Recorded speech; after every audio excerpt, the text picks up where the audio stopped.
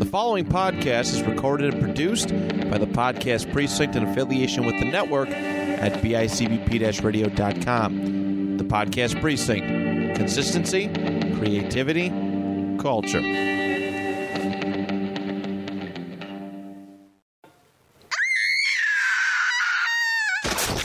Damn, that's scary. So how was your Thanksgiving? Good. Yeah? Ish. I ate my weight in stuffing. This is my first time out here in Reno, Nevada, enjoying Thanksgiving. I had the turkey, the fixins, the gizzards, the giblets, the stuffing, so much stuffing. I know some people like to call it dressing. I don't call it dressing. I call it stuffing.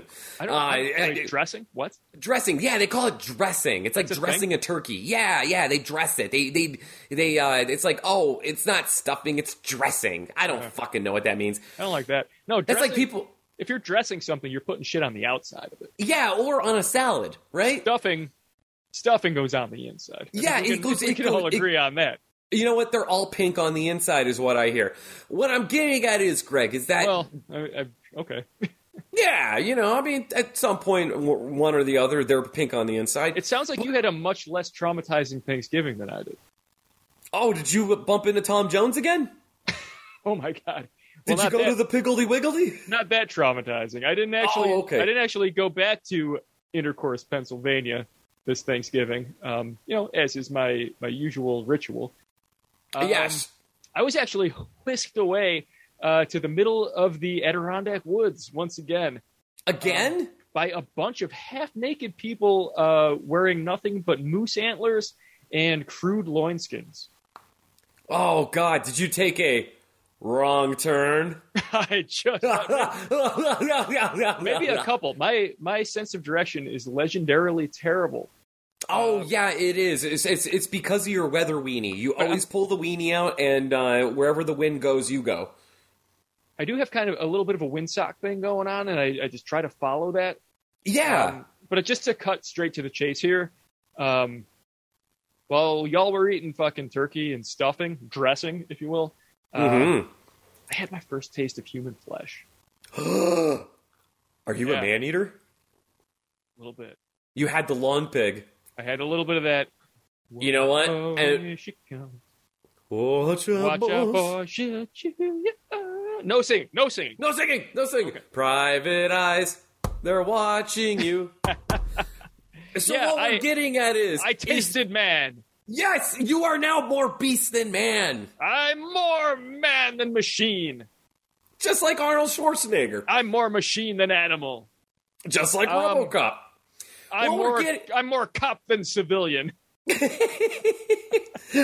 OCP. All right. What we're getting at is that we decided to keep this going because we love cannibalism so much, and long pig is delicious, and it's the holidays. And I don't really have feasting. A choice anymore. You don't. No. It's not so much that I love cannibalism; it's that I lust cannibalism. So now it is. Ooh, you lust it? Oh. I see. You got lust in your eyes, just like Hulk Hogan. Just like Hulk Hogan. Just like Hulk Hogan had lust in his eyes. When he made that sex tape? Yeah, okay, sure, that. I was thinking more Miss Elizabeth with Macho Man. I think he was lamenting like a burrito that he ate earlier that day? Yeah, he said the burrito made him flaccid or something. He's like, I'm feeling so bloated. Terrible. Yeah, and then he said he said the N-word a bunch of times. Is that so? Yeah, that's pillow talk for Hulk Hogan, apparently. I don't know if I saw that part of the video. Oh, well, you're missing out, Tiger. Is that the director's cut? That is part 2 Revelations, actually. Next of which kin. leads us to this. It is Man-Eater Month Bloodlines. The Deuce. Yes, we are continuing it through December because it's the holidays and we feast. We're keeping it going, baby. But first, I want to talk about Black Friday. Oh, please do. Okay. My favorite Friday of the year. Mine is the 13th, but there's multiples of those. There's a couple of those. Can't really, I don't know. There's a couple of them. All right, now, I'm not talking about the holiday where we all trample each other and fall prey to consumerism, capitalism, whatever. I'm talking about Bruce Campbell, Devon Sawa, Michael J. White, also known as Spawn, and a plethora of some other ragtag groups of whatnots and what have yous. He's my second favorite White, only to Jaleel. Just had to get that in there. That was very good. Yes, I am talking about the new. I guess I would say watch it after Thanksgiving with your family. Classic Black Friday. Okay. Turn that football off, folks. Now, of course, we all saw the trailer. Greg, you saw the trailer for it. I did, and it looked fun. And by God, this movie delivered. The movie the cold opener really grabs your attention with the practical effects. It's actually an alien race. They came through an asteroid. It kind of reminded me of Slither. Oh, okay. I like that. And eventually it was spreading person to person, kind of like a zombie virus. And it ended up turning into like a Cronenberg body horror type thing. That sounds good. So you have Devon Sawa, who's stuck as like in retail. He's like my age, you know. He's going after the 20-something girls. He could be their father and stuff. I mean, Michael J. You're doing that kind of job, dude. And if you're looking as good as Devon Sawa does right now, why not? If you're working a job that requires a name tag, like you're gonna pick up some chicks. You're gonna pick up all that young, strange, and trim. Mm-hmm. Because you're the bad boy of the retail shop, right? You're the guy that's been there for 15 plus years, so you know all the ropes. Oh, you banged so many cashiers. You get all the discounts. You know exactly where that printer paper is. You know where you get all the ink is. Yeah, all the discounts because you know how the dick counts. Knowledge is sexy. That's what they say. That's what I hear. I guess I don't know. I'm sure. Obviously, you've never worked in an office, Max. It is just an orgy of office-related humping. Ugh. Yeah, you know what? Now that I said that, it doesn't really sound all that appealing. Appealing, no. I worked at Office Max when I was 15, 16, maybe, something like that. And, yeah. For whatever reason, I have a black hole in my memory of that time in my life. Something might have happened. I don't know. Yeah, the 40-something-year-old Devon Sawa type character used to fuck you. Moving on. Yeah, okay. Highly recommend this movie. It's a lot of fun. Like I said, it kind of feels like Slither. Okay. It's so much fun. It falls along the same vein of that zombie comedy shit that's really popular now. All practical effects. I can't stress that enough. The makeup in this movie was god level. That is a big, big point, too. Bruce Campbell plays a shady manager of a toy store who has a wonderful arc in the middle of the movie. Just like that guy from Home Alone 2. Just like him. Pretty much the same character. Joe Pesci. Yep. No, Jim Pesci. It's his younger brother. Yeah. He's actually very tall and thin. That's Daniel Stern. And you're thinking of Chud. But fair enough. Yeah, but highly recommend Black Friday. You could rent it on demand right now, or you could do what Greg does and be a pirating son of a bitch. I don't do that anymore. I left the ship at home. I'm a landlubber nowadays. I be a landlubber. No, you can't. No, you can't talk like that if you're a landlubber. Really? No, it's pirate talk. Oh, are you gonna talk like a pirate on land? Well, Captain Stabbin talked like that on land. I mean, he's still on the boat though. Most of the time, he is on the boat. He's got his dick in all those butts. I feel like if he touches dry land, he gets arrested in probably most countries in the world. I don't think he can actually dock anywhere. He has a drone delivering him food. All of his docking occurs below deck level on his boat. Oh, those poor girls. Yeah, for anyone who's paid money to see that, you know exactly what I'm talking about. It's casting couch, but in the water. Yes, more or less. That is. Yep. That is the vibe of Captain Stabbin. Captain Stabbin is he's a whole vibe. So 5 out of 5. Black Friday. That good. Watch that shit. Yeah, Greg, you watch it and you tell me what you think next week. I feel like anyone who's a Bruce Campbell fan has probably already checked that out.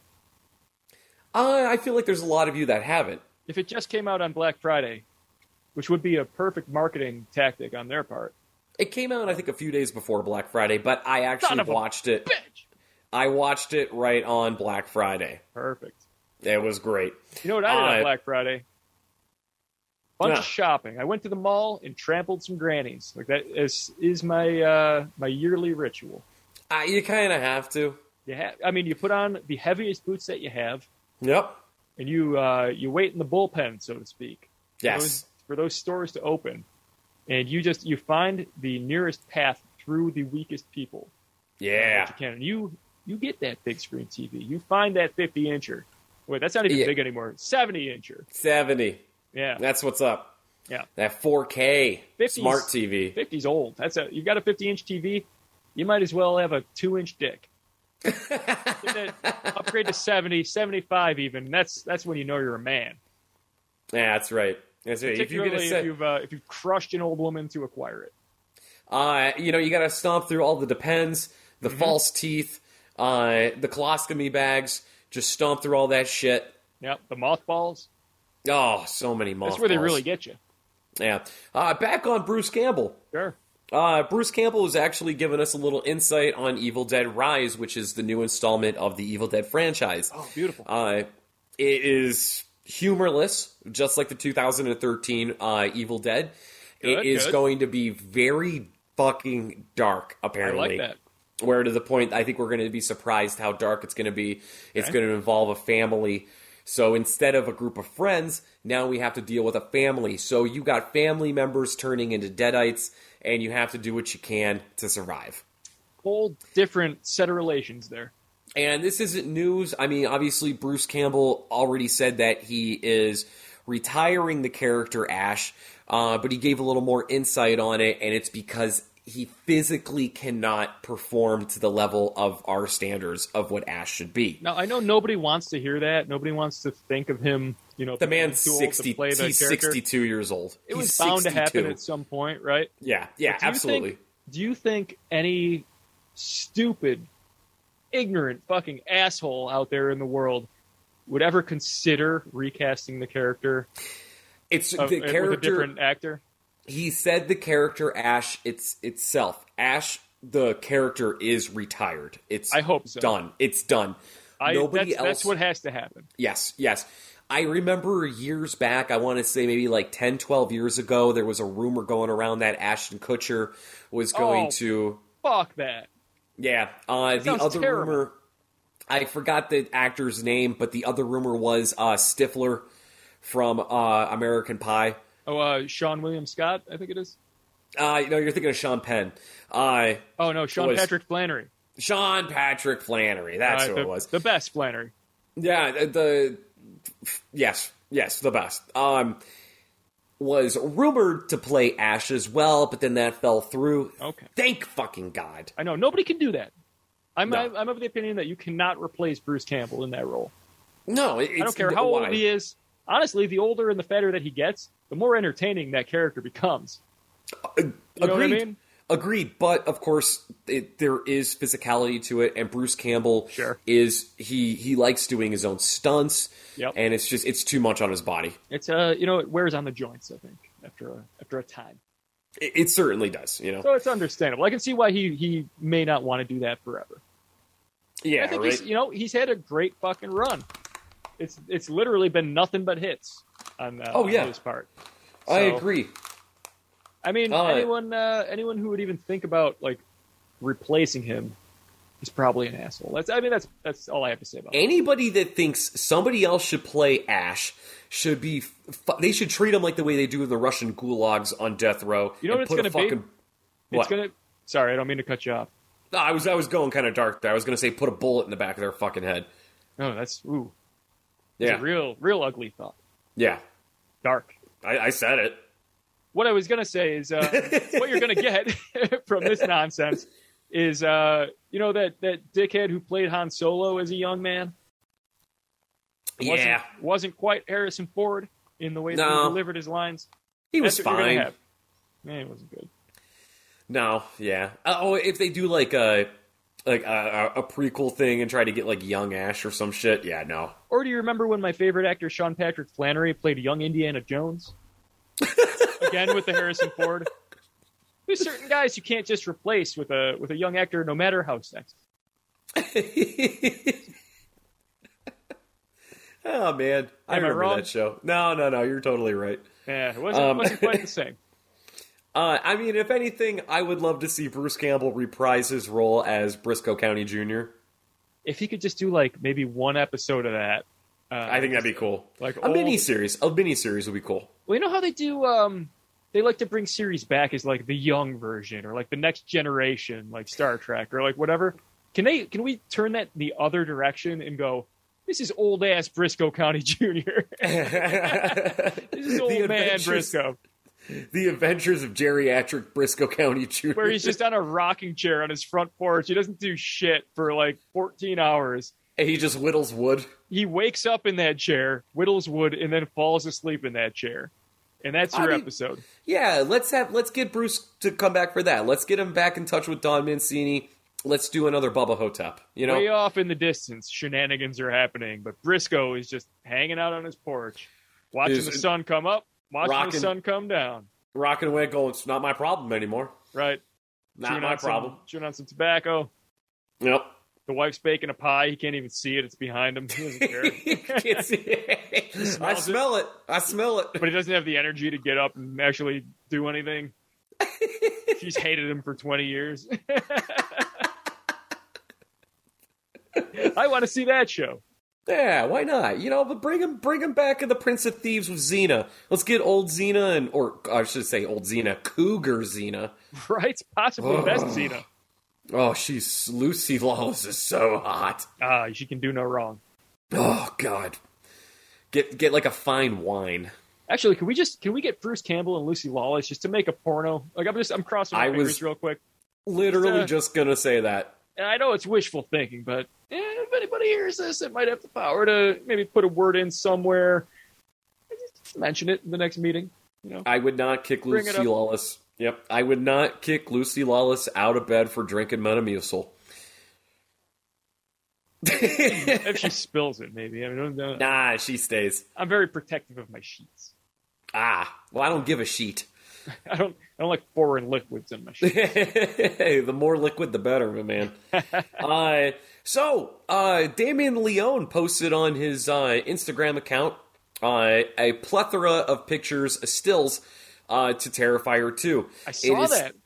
It's still in post-production. I think this has actually been kind of in post-production hell. Mm-hmm. If I could give our listeners and fans of Terrifier any fucking advice, it's leave David Howard Thornton and Damien Leone alone. Please. Be fucking patient. David has put up multiple times about he doesn't know when it's going to be ready. Just be patient. It's going to be fucking worth it. So we got a little taste. A little taste. A little snack. A little nip on the bone, so to speak. It looks like Art is going to be terrifying a young girl and her little brother. I love that that's the plot. Art the Clown terrifies someone in the new Terrifier movie.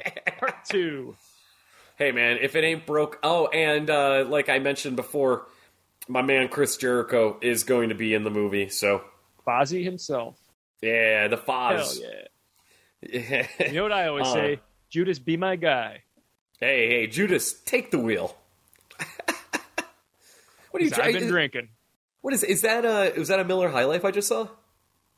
Possibly. Oh, God bless you. I didn't realize you were watching me on this camera here. Yeah. Wait, yeah. So hold on. You didn't see what I did like 10 minutes before we started recording, did you? I don't want to talk about it.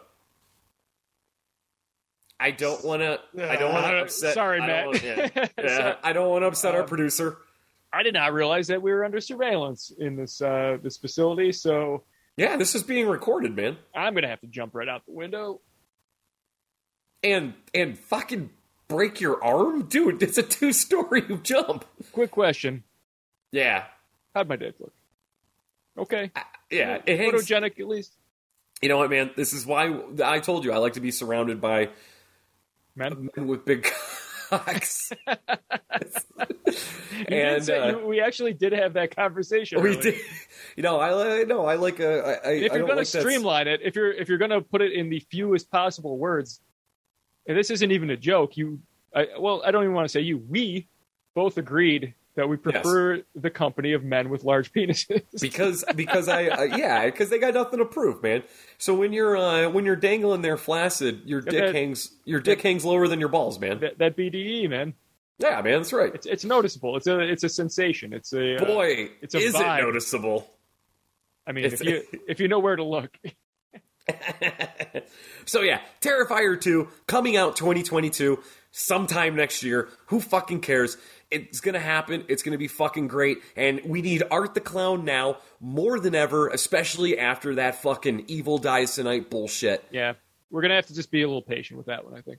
Yeah, but we can do that as a community without harassing anyone. You know, Felissa Rose is in that too. I've heard. Yeah, the wonderful, the beautiful Felissa Rose. I motorboat her till the cows come home. Hell yeah, I second that. Jordan Peele, I wasn't the biggest fan of Us, but I know that everyone fucking loved it. So, not as much as everyone loved his first movie. Get Out is a very good movie. It was Us, I think that was lauded quite a bit more. Yeah. Everybody seemed to really like Us. I just did not get into it, man. I have to agree with you on that one. I was not big on Us. Oh no, but Get Out was great. Oh, Get Out's phenomenal. Such a good movie. Jordan Peele is working on his third film. Good. Actually, he just finished filming his third film, which is called Nope. Nope. Nope. Nope. Yeah. Nope. Nope. I kind of like that. I do too. Nope. What's it about? I don't know. So, like someone walks in the room, like, "Hey, you gonna let me live today?" Nope. Nope. I'm gonna walk out of this room in one piece? Nope. Oh. Am I going to maintain the integrity of my asshole? Nope. Okay. Well, that's extra scary to me. If someone is just so nonchalant about their intentions. Just, yeah. Nope. Nope. Nope. Nope. Hey, sir, would you mind not blocking the exit to this room? Nope. Nope. Nope. Nope. Do you think I could get out of your car?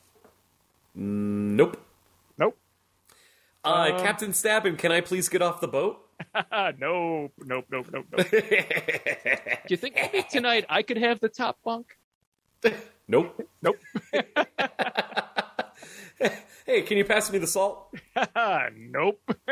There it is. There is the plot for Jordan Peele's new movie, right there. This is going to be a good one. I think we're all going to enjoy this. So, Nope. The plot, details behind it, and everything are kept very hush-hush, and there's actually a rumor that Jordan Peele is not going to have a proper trailer for it. Oh.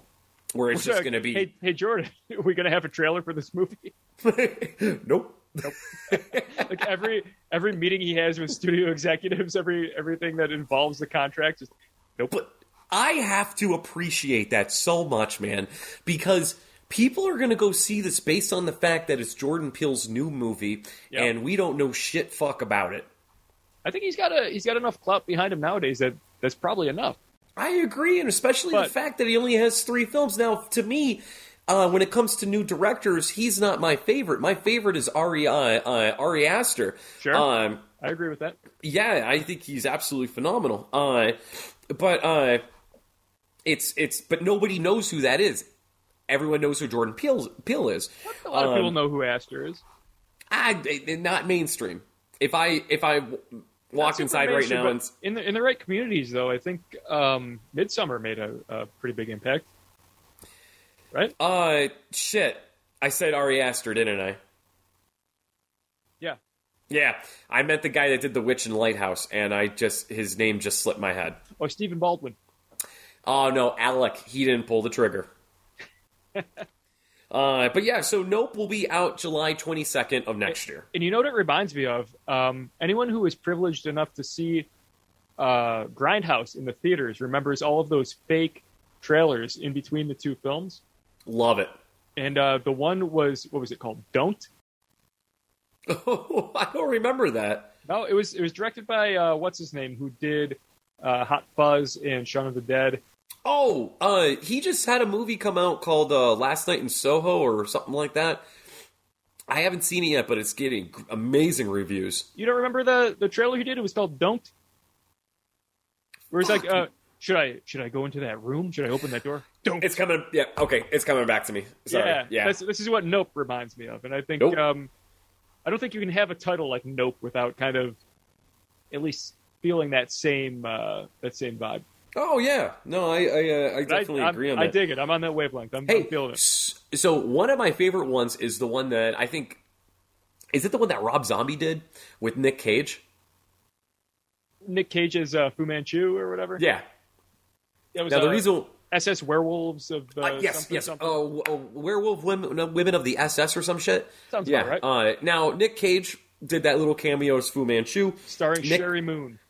Oh Jesus Christ! Nick Cage was just recently cast to play Dracula in the upcoming film Renfield. Oh yes, we've talked about this momentarily. Renfield's been in the works now for a few years, man, and it's finally coming to fruition. We got the first actor, and it's Nick Cage playing as Dracula. I absolutely love this resurgence of Nick Cage. He's playing the full on starring role. Well, aside from Renfield, but the movie's going to follow Renfield. Nick Cage is kind of like the secondary character. Any word on who's playing the titular? No. Don't know that yet, but you're going to love this, my man. Okay. This is being written by Ryan Ridley. Do you know that name? I do, but I'm not sure if where exactly is that from? You saw that at the beginning of episodes of Rick and Morty. He's one of the head... That's right. Okay. Yes, one of the head writers of Rick and Morty. So, and the original storyline is from one of the gentlemen that helped work on Walking Dead. Not Greg Nicotero. Okay, yeah, So not Greg Nicotero, but the other guy. Yeah, so we have Renfield to look forward to. There's no date on when that's coming out yet. It's not even being filmed yet. It's still in pre-production, but it's very exciting that the wheels are turning on this. So if you had your choice, anyone available, no restrictions on cost, availability, age, anything like that. Who would you pick for your dream Renfield? We got to dig up Philip Seymour Hoffman. Oh, that's not bad. Yeah, but he liked heroin too much. Yeah, see, I was gonna go with the old that old chestnut Eddie Furlong. Just we all know how that is. You saw it coming. Yeah. God damn it! I walked right into that. Now, realistically though, let me think of a serious one. Realistic Renfield. I can only picture Danny DeVito, right? You just killed my train of thought. No, who played him in Dracula? Bram Stoker's Dracula. Tom Waits. I was thinking of Tom Waits. He did a fantastic job. Oh, he's awesome, but he's not funny. He's not funny. Is the intention of this film, is it going to be a comedy? It's going to just show how... It's supposed to be a horror comedy. It's going to show how shitty Renfield's job is. Okay, so it's gonna be like the labor of it, like the menial tasking of. I hope they're not gonna go too in. Yeah, I hope they're not gonna go too into the route of like what we do in the shadows, because that's fucking gonna be unoriginal. Now that you mention it, it's probably gonna be that exact tone. I hope not. I wouldn't be. I really hope what we not. do in the shadows. I remember there was a rumor that one of the original stories is that Renfield gets sick of working for Dracula and he leaves Transylvania, and it's supposed to look like the way it did in like 1847, whatever it was, and he comes to America, but it's actually modern day. Okay. Like Dracula's just still stuck in like the 1800s. So Renfield comes over here and he gets like a cell phone and he goes to Times Square and gets into all kind of zany fuckery. He's teaching Dracula how to acclimate to the modern world. Like he's liaison with the public kind of thing. Yeah, He's like Dracula's agent. he starts doing TikTok videos for him and shit. I can see that. Yeah, that'd be kind of, you know what? That'd be kind of fun. Gets in touch with Jeffrey Epstein, kind of hooks him up a little bit. Like, oh, my God. Damn it. You know, we were having a good time here. Oh, did I ruin it? I have a tendency to do that, sorry.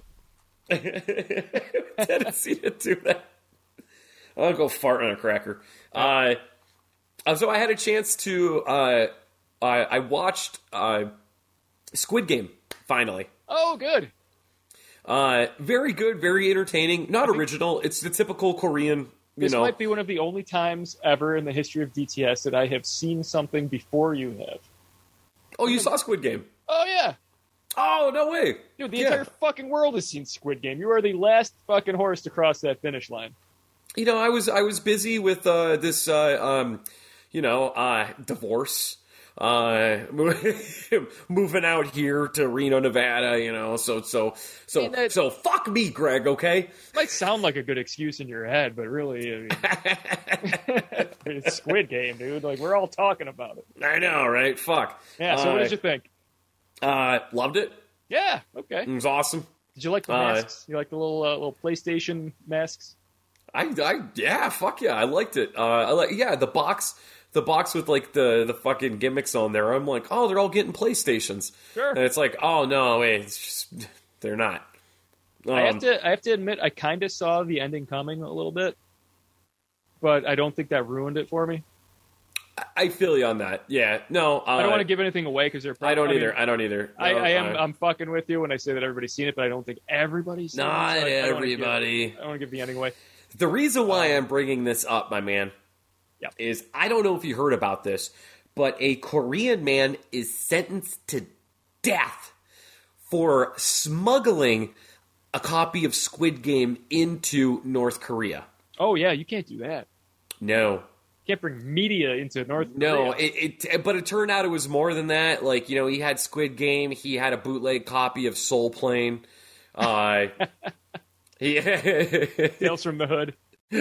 He had let's see, what else did he have on him? He had fucking you know what, this joke's just falling flat. I mean, you know what his problem was? He didn't have Dennis Rodman as his ambassador. That's what you needed. Yeah. If you want to go into North Korea with any kind of contraband, just call up Dennis. He'll put you on a private jet. He's not doing anything right now. He's not doing anything? No, he's working on... No. He's just waiting for Kim Jong to fucking call him up. Yeah.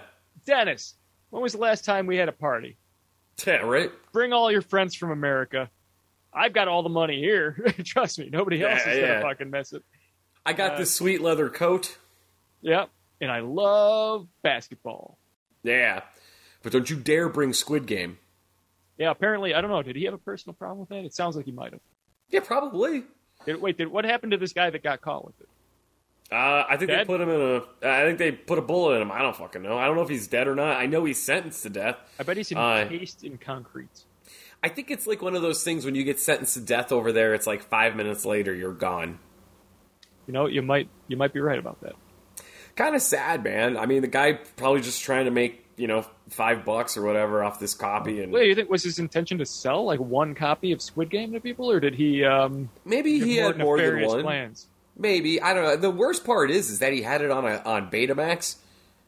Oh well, that might be the new technology over there. He had it on Laserdisc. those big ones that are like the size of a record. Looks like a big silver record. Yeah, they're just those are actually pretty cool. You can skip. You can jump to different scenes and everything. No, you can do that with Blu-ray too. Well, we're talking. What was that, like late '80s? The Laserdisc came out. Wasn't that like the 90s? I don't fucking late know. 80s. I remember we had it in school. Yes. And for some reason, when we were in school, they only used them to show us still images of like marine life. Oh, they did it to be like, oh, here's Neptune. Yeah.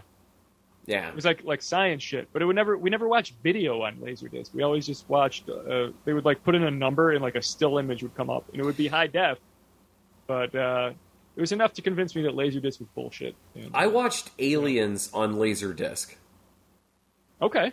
Yeah, it was my a girl I was cool. dating. Yeah, her dad had Laserdisc, and he was so proud of it. And he pulled out a copy of Aliens.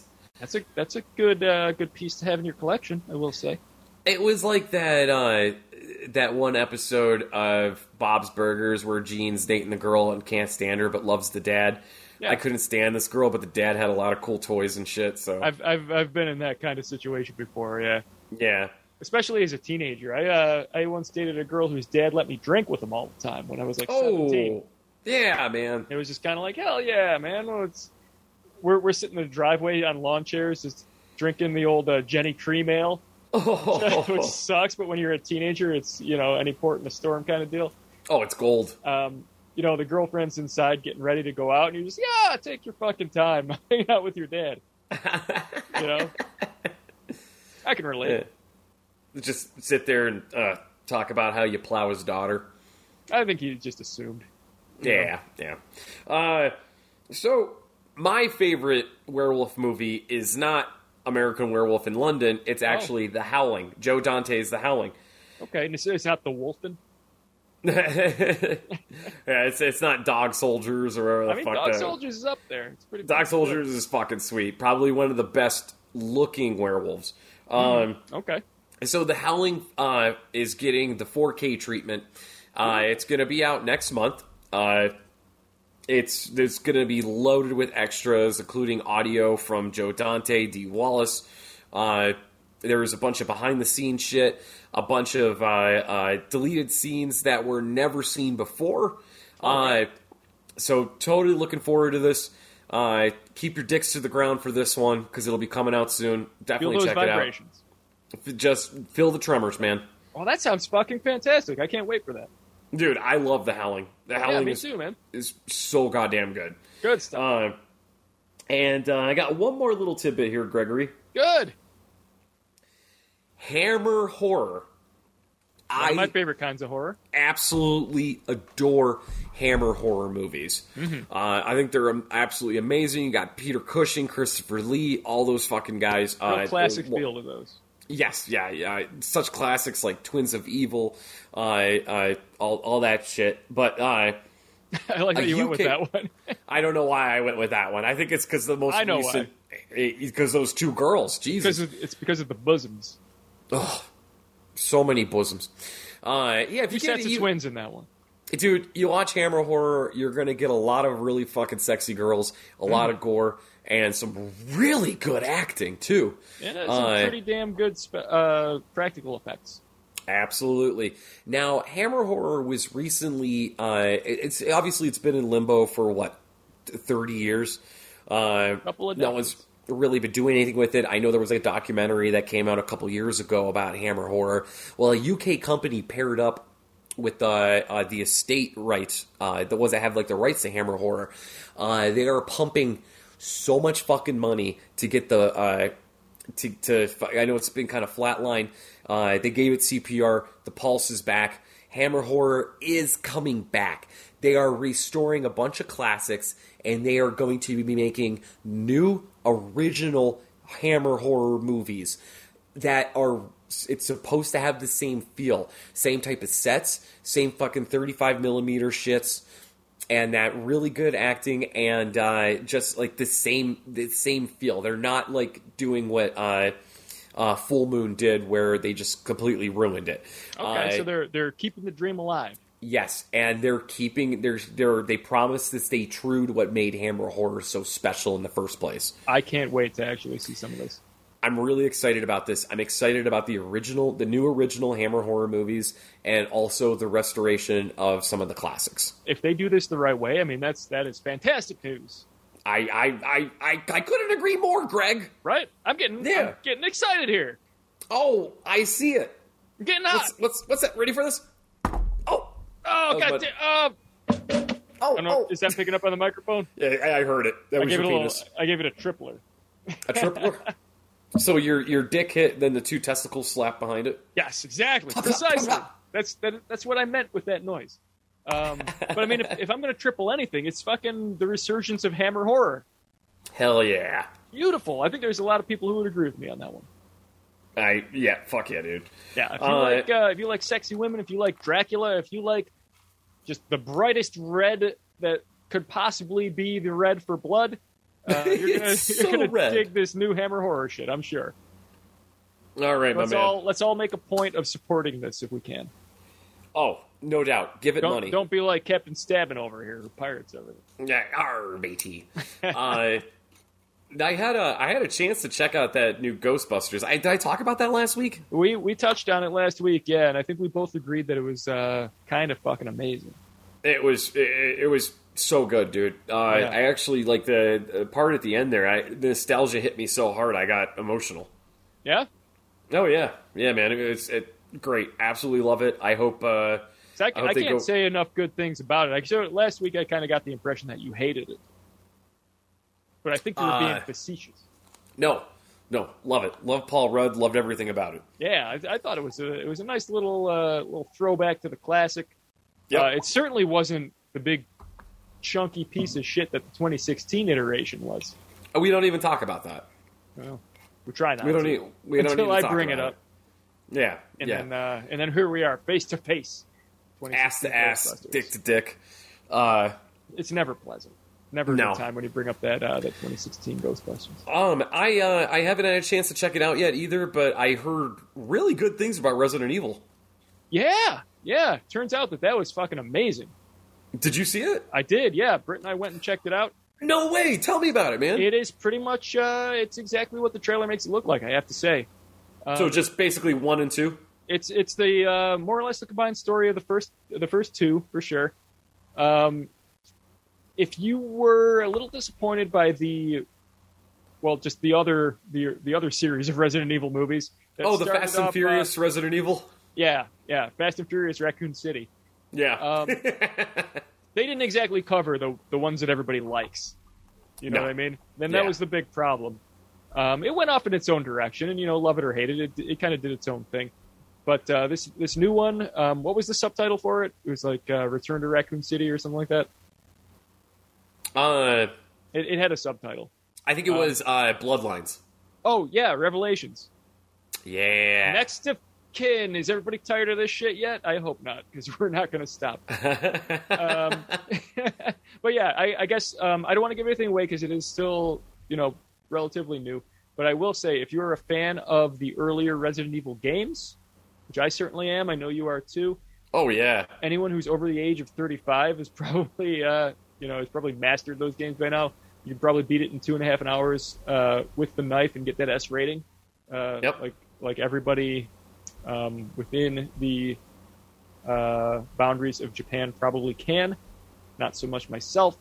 But yeah, you'll like it. You'll dig it. If you've ever beaten Resident Evil 2 as the Tofu character, you will enjoy this film. The Tofu character. Yeah, you know what I'm talking about? Oh man. Well, you sound like you don't. Nope. It was a secret character at the end that he's basically a big chunk of tofu with a knife, and it's really fucking tough to beat the game. Wait a minute. You've never heard of this? No, I know about like the Shiba Inu from Silent Hill. I thought you were a fan. Wait, a tofu? There is a tofu character. Everyone in our audience is screaming at you to stop being such a fuckhead right now. All right, probably. And I'm sorry, that was harsh. I apologize. No, it's I deserved it. Next time I'm in Reno, I'll give you an apologetic hand job for that one. But yes, there is a tofu character. It is basically like ultra difficulty, like the hardest it can get. You start in the sewer and you go backwards. It's a whole thing. And you play as tofu. And you have a knife. Huh. Yeah. Well, the zombies wouldn't try to eat you because you're made of tofu. You would think. Yeah. But it doesn't follow that logic. They still fight you. Okay. It's a little known difficulty. You have like easy, normal, hard, and then tofu, hardcore, and then there's tofu, and then there's Japanese. Oh, okay. Yeah, and if you're a Japanese 12-year-old, that is like easy for you, but not so much for us on the other side of the globe. Well, Japanese 12-year-olds are just like made out of like octopus tentacles. Yeah, and they've been mastering Resident Evil since the age of 2, so they have a little bit of a leg up on us. Yeah, okay. Well, I guess that leads to this, my man. Okay. I want to apologize. Oh. For beating me with bamboo rods until I beat Resident Evil 2 in 2 hours? I want to apologize to you, Greg. Okay. I want to apologize to you about being such a fucking idiot I was hoping you'd say that. and not knowing what the tofu character is in Resident Evil 2. Oh, I am so sorry. You're starting to sound a little insincere. I do want to apologize about this also, man. Okay. As our listeners know by now that we're on both sides of the world now. Mm-hmm. You're actually in Japan. Yeah, you have to dig a hole to come to me. You got to dig a hole to get to this hole. If you want to beat this guy with a bamboo rod, you're going to have to climb through the center of the earth. And you better be full of tofu. Yes. I want to apologize. So last week's episode, of course, sounded like absolute dog shit. I mean, I didn't think so, but I heard it was. We did get some fan feedback that wasn't quite as positive as I would have hoped. No, I mean, I managed to get through the episode myself, but not without cringing the entire time. I had to turn that shit off. I got this new microphone here, but I did not set it up beforehand, and Greg and I spent about 90 minutes trying to fucking figure it out. And it was basically the Polish reboot where it's just like log out and log back in. Because we're smart and tech savvy over here at DTS. Yes, we are.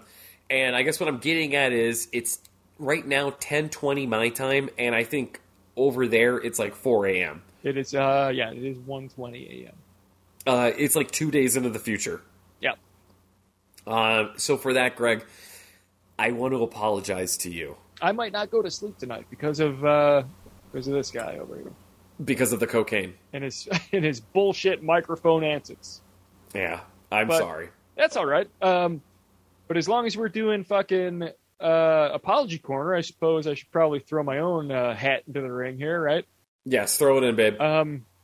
Also, Matt. Where's Matt been, by the way? I know he hasn't been playing the piano for us these last couple of episodes. I feel like he's not going to show up tonight either. God damn it. We should pay him more, right? You think he's split because we actually stopped giving him money? Well, I used to give him under the table reach arounds. I'm not there to do that anymore. Oh shit! You know what? I should probably start doing that, right? You have very soft hands. I pride myself on that. Yeah. I lotion constantly. So I don't know, Matt. If you're listening to this, maybe next week we'll get you on that that under the table deal that we're talking about. Mm-hmm. So I wouldn't hope for the piano just yet, but and I refuse to hum this week. Yeah, you held it down last year. I got to say it was pretty good. It was pretty fucking good.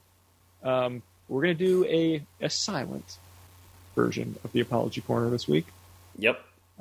Which I think is a little more respectful, a little more reflective. Well, it's because someone died, right? Well, someone's ego died. Bill Mars. We'll get to that. I had something else in mind though, so let's get right into it. To the often overlooked, never remembered, critically panned, and societally shunned, the proverbial, prototypical, quintessential little brother that time and audiences forgot. Daniel Baldwin. Oh, little Danny? I ignorantly forgot your name last episode, which was our best episode. Probably. And for that, I apologize. While your larger, sweatier brothers are out there pumping out the hits, you're more the kind of guy who drops a pube in his lunch so he doesn't have to pay for it. If I can offer some advice to make yourself just a little bit more recognizable, I have to say just to try some kind of publicity stunt, like driving drunk or, I don't know, shooting someone. But don't pull the trigger. So, and I mean, if the name Davy Baldwin isn't a household name by the end of this year, we're all just going to know that you're nothing but a goddamn coward. So, sorry about that, I guess. That's my apology quarter. Normally I'd ask Matt to stop the piano, but I know he hasn't been paid yet. So you gotta pay the man. Yeah, you got to grease his pocket a little bit. Yeah. By which I mean a different P word. Grease his penis. Can you hear that, by the way? What, the sound of you greasing a penis? No, see, out here, there's coyotes. Oh. And there's a coyote howling over there. So. Are you in the wilderness right now? Basically. Are you sitting in a dry desert? I was convinced that I Soaking saw up the rain? I was convinced. Oh my god! Suck, Jackie, suck. I convinced myself a couple days ago that there was a UFO in the sky, and it turned out that it was a stationary satellite. Oh, is that why so many people out there are insane? I was a madman. I was taking footage of this. I was legit calling people. I'm like, you gotta check your phone right now. I'm sending you a video. It's in the sky. It's blinking like a cop car, but it's not fucking moving. You've been in that part of the country for 10 minutes, and you've already lost your mind. I can imagine anyone who's out there in the desert just looking for UFOs. Things are starting to make a whole lot more sense. Yes. How far are you from Area 51? An 8-hour drive. Okay, you need to link up with all those really smart people who wanted to break down the gates. I think that's ship has into sailed. that community. No, they're probably still out there. They're discouraged, but they're not done. I think they need a leader, and that might just be you, my friend. I think so. I think you might be right. Show them that video. I'll be their Fox Mulder. Yeah, okay. Yeah. The truth is out there. All right, man. It's Man-Eater month. Man-Eater! You want to sink your teeth into this one or what? I like that. I like what you did there. Uh-huh. I mean, if you're ready, if you want to talk about this thing. So Greg and I took a little step away from horror this week. It's, I guess in a way, depending on who you are, it could be considered horror because I think Bill Maher is fucking terrifying. Now, this is kind of vegan horror. Sure. Yeah, in a way, it's kind of vegan horror. This could be compared to, I think, Greg, you said it. What would this movie be compared to? Hell Comes to Frogtown. Is that what I said? Yeah. I was trying to remember if I had compared this to something in the recent past. You said it had the Hell Comes to Frogtown feel, and it totally does, because Hell Comes to Frogtown technically isn't horror. This is a little bit of a kind of a road movie. Yeah, it's an adventure into the abyss. Exploitation film, kind of has a little touch of Mel Brooks humor in it. So we should probably throw the title out there. This is Cannibal Women, also known as Piranha Women, in the Avocado Jungle of Death. So it turns out there's two versions. Yeah. I don't know what the major differences are. I think one is edited and one isn't. Yeah, unfortunately, I watched Cannibal Women of the Avocado Jungle, and the opening scene with those big, luscious tits. Oh, they were great. I good for you, Greg, because the version I saw, they were blurred. Oh, well, I watched Piranha Women of the Avocado Jungle of Death, and it had boobage in it. They will bite your pecker off. Yes, and this is the 1989 absolute classic, directed by J.F. Lawton. Yes. Known for such other films as Weekend at the Baldwins. I don't think he's ever done anything else. No, that's it. I don't know if he's actually a man or a woman. The J could mean anything. JF? It could be Jennifer Francis. Yeah, could be John Francis. But this might be a one-off. But what it is, above all else, is a Shannon Tweed in Bill Maher adventure through the epic jungle of California in an effort to secure avocados for democracy. All right, real quick. Does that sound about right? Yes, absolutely. Back on J.F. Lawton. Oh, this person has done something else. All right, and I'm actually kind of embarrassed by this, that we were just besmirching his good name, because the son of a bitch wrote, let me say it again, wrote, Pretty Woman, I mean, Under Siege. That's better. You know what, that's Under Siege 2. Not as good as the first one. You know what, that's it. That's all that matters. Under Siege 2 was on the train, right? Yeah, I actually like Under Siege 2. Yeah, it's not bad. It's not quite as good as the first one. No, of course not. Gary Busey isn't in drag. Pretty Woman I can definitely take or leave. Oh yeah, I hate that movie. It's not exactly my favorite feature film. No, it's no Notebook. Most importantly, it is not an accurate retelling of the classic literary masterpiece Heart of Darkness by Joseph Conrad, which is what Cannibal Women of the Avocado Jungle of Death certainly is. Yes. Did you catch that? No. Oh wait, what? Yeah. Are you familiar with Apocalypse Now? Yes. This is a soft reboot Of Apocalypse Now? of Apocalypse Now, the classic by, what's his name? Sean William Scott. Also directed Bram Stoker's Dracula. Sean William Scott. That's the guy that did The Godfather, right? Mm-hmm. Yeah, all right. Also, Godfather 2, Yeah. and to a lesser extent, Godfather 3. Bloodlines. Yeah. So let's just a little bit about the plot of the movie is that the U.S. government is eager to protect the nation's avocado supplies, and they recruit Professor Margot Hunt, who is played by Shannon Tweed, Yes. to make contact with this ancient tribe of cannibal women known as the Piranha Women. Yes. All females, and they're just known to eat and devour men. Yes. Before we get really deep into the movie, Greg, take us back to 1989. Why don't you give us our list of characters, my man? Oh, you want to talk about some characters? Well, I as would you absolutely mentioned, love to. we've got the beautiful Shannon Tweed, also known as the wife of Kiss bassist Gene Simmons. Yep. Or the, I guess, longtime girlfriend of Kiss bassist Gene Simmons. I think they recently got married. They never got married? I think they did recently. But for a long time, Gene was holding out, I think. Shannon Tweed was He had his reasons. Yeah, of course. He had to fuck 4,000 women. Well, I was thinking more monetary, if I know his general priorities. But she plays Dr. Margot Hunt, which, when I first read this, I wasn't sure if that was some sort of pun or if there was something funny going on with the name. Oh, boy. But I couldn't really piece anything together that was actually, definitive. You know, because she was such a strong feminist, they could have just called her Mike. Right. Yeah. Or something that rhymed with Hunt.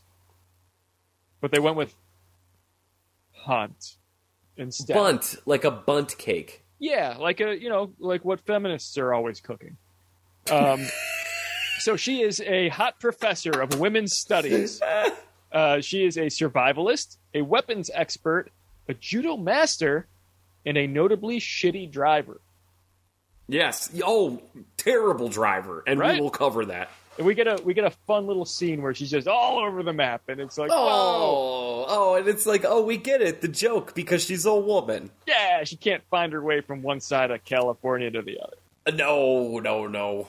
And to drive that joke home, we have Bunny, who is also I love Bunny. We all love Bunny. She might be the best character in this whole movie. She absolutely is. She is another, and I'm putting this in heavy, heavy quotes, feminist. She is a sophomore student of Dr. Hunt's. She's in just a full-on chauvinist stereotype. A big old airhead, a Chad magnet, and loves meat. If anybody remembers the movie Space Cowboys with, I think it was Tommy Lee Jones, Clint Eastwood, when they all go to space, she is the female astronaut in that one. Yeah, the female cowboy, the cowgirl. She was also Tara in Return of the Killer Tomatoes. Oh, fuck yeah. Yeah. And let me just specify. You remember that time when I said loves meat? Yes. Yeah, I was referring to penis. Oh, she loves it. Loves penis. And she is not shy about saying it throughout the entire film. No, I mean, kudos to her, man. See, I don't believe in the whole slut-shaming thing. No, of course not. No. I mean, loving penis is a beautiful thing. Yeah, I mean, look at you. Yeah. Hey! Loud and proud over here in North Tonawanda. Not that that's a bad thing. Of course. No. No, it's not a bad thing. So next up, we have Maddox. I think he's a colonel. Colonel Maddox, let's say that. Yeah, sure. He's a straight-laced, goal-oriented government man. He is passionate about avocados, loves America, hates his wife.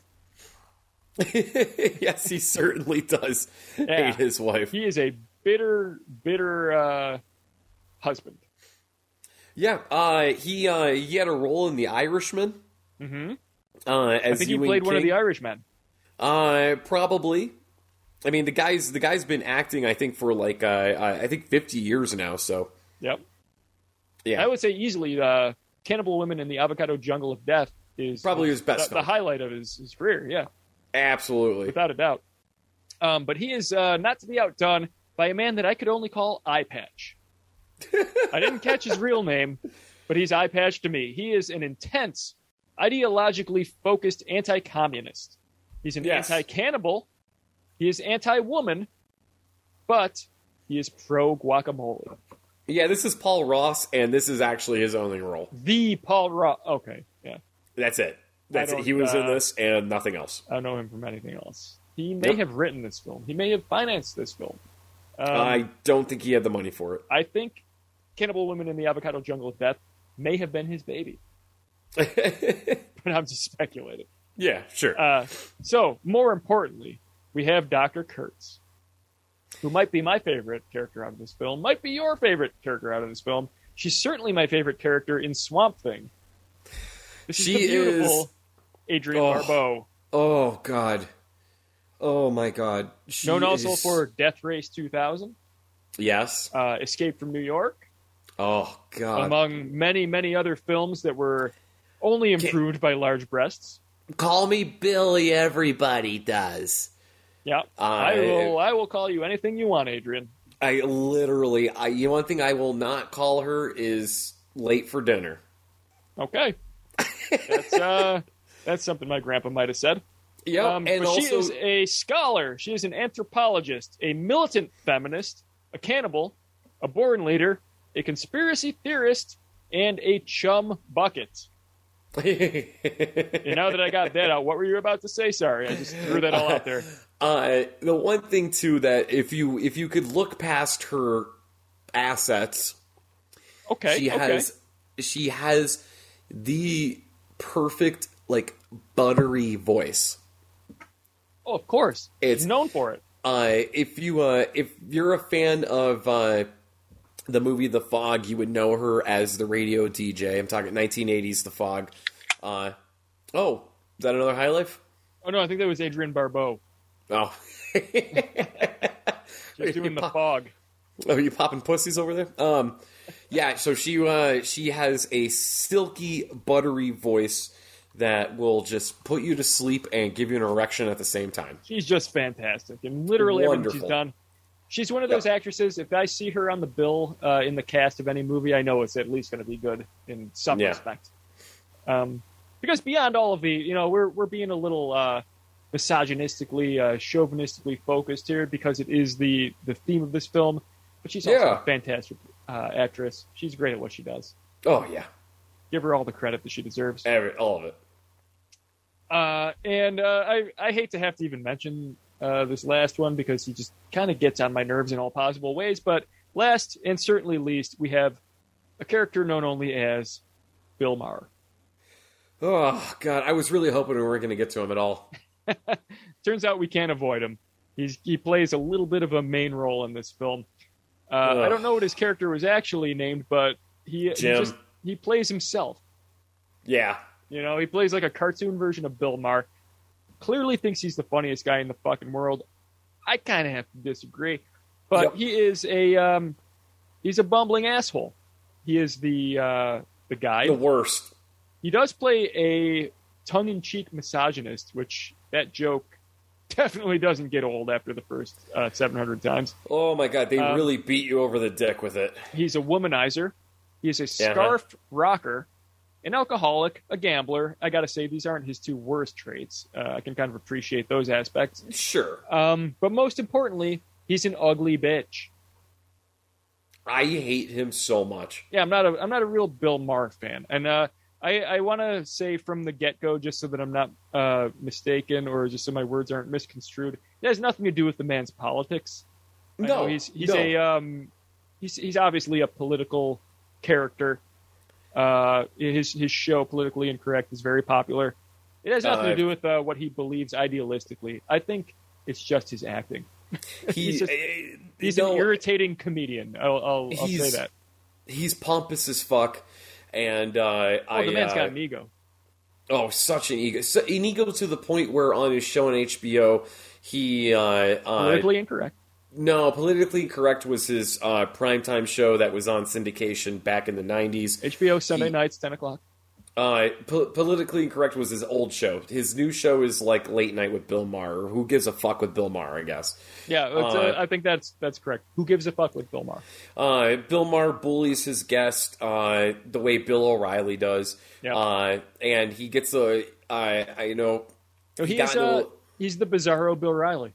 I think that's a good way of putting it. Honestly, yeah, Bizarro Bill Riley. He's so pompous and he has such a big ego that he somehow managed to get away with calling himself the House N-word. What? I forgot. Wait, you don't remember this? No. Yeah, I missed that one. His one of his guests, they were black, and I forgot the context of it. But Bill he Maher said this in front of a black person. In front of a live studio audience and on national TV. And this was literally like 8 years ago. And his show's still on. Huh. And Bill Maher cut him off and goes, No, I've always considered myself to be a House N-word. And it was a couple weeks after that, Ice Cube was a guest on his show. And Ice Cube fucking put the fear of God in him. I have always loved the fact that Ice Cube does not fuck around. No, he does not. He, and I know this is a fucking cliche at this point, but he keeps it real. Yeah, he does. I've seen so many interviews with Ice Cube where the interviewer will try to lead him in a certain direction, or they'll try to put some narrative on him or whatever, and he does not fucking go with it. He speaks his mind like a fucking badass, and I love him for it. I will always love that aspect of his personality. Ice Cube's my favorite rapper. He will always be my favorite rapper, and the thing is, like, he is a true thug because he knows what he's doing. There's a really good clip out there of him just completely shutting down Chris Cuomo, too, where he's trying to, put words in his mouth. I remember that. Yeah. And I think what they forget, guys like Bill Maher, Cuomo, other people interviewing him, and a younger generation, younger than us, like, they just look at Ice Cube as the guy from Disney movies. Well, they look at him very superficially, and they think that he's going to believe certain things because of his complexion. It's just so ignorant. They expect him to believe certain things, and they say certain things like, "You're going to agree with me, right?" And he's like, "Nah, fuck that." He just puts them in their place, and he's fucking keeping it real. It's all, it's a cliche, but that's really just all it is. And not a lot of people know this. Ice Cube voted for Trump. A lot of people did. Yeah, but I'm saying I'm not going to argue with him. It's Ice Cube, man. That's neither here nor there, but half the country did, I guess, when you think about it. And I'm not going to say I'm necessarily a supporter, but exactly. But you can't deny the fact that half the country was at a certain point in history, kind of voted for the guy, and you can't assume something just based on someone's complexion. And that's what gets a lot of people that interview Ice Cube in trouble. Right. Yeah. They assume. They don't know where. They think he's coming one way, where he's coming another way. Dude, I absolutely love Ice Cube, but I will send you the clip of the interview where he seriously, I think Bill Maher shit his pants. And you know what just happened? Bill Maher just fucking poisoned our minds because we suddenly turned into a fucking political podcast here when we should be talking about avocado women in the cannibal jungle of fucking boobs. If this was Dennis Miller, this conversation wouldn't have happened. Right? Oh, Fuck you, Bill Maher. Look at this path he just put us down. I hate Bill Maher so fucking much. This is all his fault. I'm mad that he just got into my head. That we haven't been funny for 10 minutes. Yeah, we got a a little preachy there, actually. Yeah, I don't mean to go on a rant here, but Real quick apology corner for next time. I'm sorry Bill Maher fucked my mind up for a couple of minutes. yeah, I'm so sorry to the DTS fans. This is all Bill Maher's fault. You guys want to hear pussy jokes, not this nonsense. Yeah, you want to So hear let's get back dick to jokes. Let's get All right right. into it. You want to talk about the movie? Let's talk about the fucking movie. The movie opens up. That movie opens up in the middle of a jungle, a swampy jungle. You got two rough hosers going through the woods, chopping down vines. One of them looks like the fucking guy who plays the Punisher or Shane from Walking Dead or whoever the fuck that I was is. just going to say that. Dude, he looked just like him. Two guys come into the jungle just like your last night in town, and one of them looks like Jamie Kennedy, fuck the Punisher. And you know who the other one looks like? Bill Maher. A young Julian Sands. That's what I Ooh, very good, Greg. Right? The Warlock himself. And without further ado, discount Jamie Kennedy gets shot trying to catcall some ladies he sees bathing in a waterfall. Oh, and these girls are, he says they look lonely, and the other guy is like, no, let's just leave them be. And he thinks with his dick and not with his brain. And I think exactly what I would do. This is where you said you had some blurred out boobage. I had blurred boobs. Yeah, you got shortchanged here because there were some heavy boobage. Oh, they look part like of the some film. real big knockas. And I think this is actually the only part of the movie. It sets like a high bar that it doesn't fulfill by the end of the film. I am upset about that, but I'm not upset enough to where it's going to ruin the movie. Yeah, Bill really, Maher did that. It super didn't ruin it, but it throws a lot of boobs at you up front, and then it just it tapers off quick. Yeah. So if you're expecting anything, if your reason for watching this movie is because you want to see some tits, cut it off after 30 seconds. Yeah. But you will be shortchanging yourself because this film has a lot to offer that's not just naked women. I guess Sure. there is a heavy feminist message here that I am completely just stomping all over by saying that, and I apologize for that. I'm pretty sure 99% of our listeners are men. So yeah, now that Jamie Kennedy gets shot, the large-breasted, half-nude women chase down Warlock Jones, and he gets caught in a snare trap. Oh, he gets bored. He gets bored upside down up into a tree, and he is terrified but aroused. And clearly ready. He's just waiting for a little bit of snoo. And I think anyone who enjoys Futurama knows what I'm talking about there. He's about to endure quite a bit of it. Yeah, just like B. Arthur. Oh, she gets so much snoo. She gives it and gets it. And this is right where we split to Shannon Spritzer Tweed. College. Yep, Shannon Tweed is in a university and she is up there giving herself a speech about some feminist shit. I'm not paying attention to a fucking word of it because it's Shannon Tweed and she is a fucking smoke show. It is California after all, but is Spritzer College a real college, or is this made up for the movie? I don't know. Are there any of our fans out there in California who are attending Spritzer College? Get back to us. You know the address. Micah 42069 if you know. But this is where we are introduced to Dr. Margot Hunt, Yes. a professor of women's studies class or something. I don't know what the actual title is.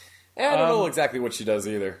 But she's teaching a lecture, after which she is approached by Bunny, who is everyone's favorite character from this Love film. Bunny. She is clad entirely in pink, and she is serious about not being a stereotype, in spite of the fact that she screams it from every orifice. And she's she's majoring in home economics. Yes, which is one of the most feminist of arts, but she wants to be the best at it that she can, so she wants a little bit of advice from Dr. Margot. And that's at this point we get interrupted By the government! The government. These men. These government males, they arrive, and they say, and actually this is one of the funnier jokes in my opinion, they are from the Institute of Avocado Affairs. Turns out that's a thing that exists probably in the 8th or maybe 9th level below ground in Area 51. And they say that they're having an avocado crisis And apparently California. avocado politics are a very big deal. Now, I think I touched base on this back on episode 20, which was our best episode, Absolutely. is that there is such a thing called blood guac. The avocado shit is absolutely insane. This movie came out in 1989 when no one really gave a shit about avocados, and it was just like guacamole was a new thing. Yeah. Right? And now all the hipsters ruined it by putting it on their fucking toast.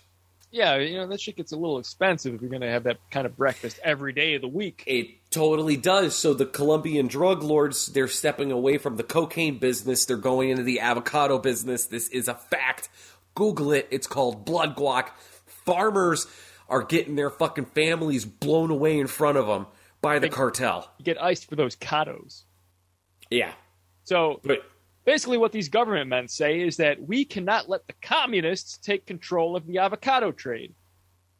Eye Patch is a clearly unhinged American, and he's fighting the good fight. He's on our side of the Cold War. He's on our side.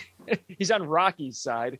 So he basically says that we cannot let these savages continue to control the area of California where all the avocados are.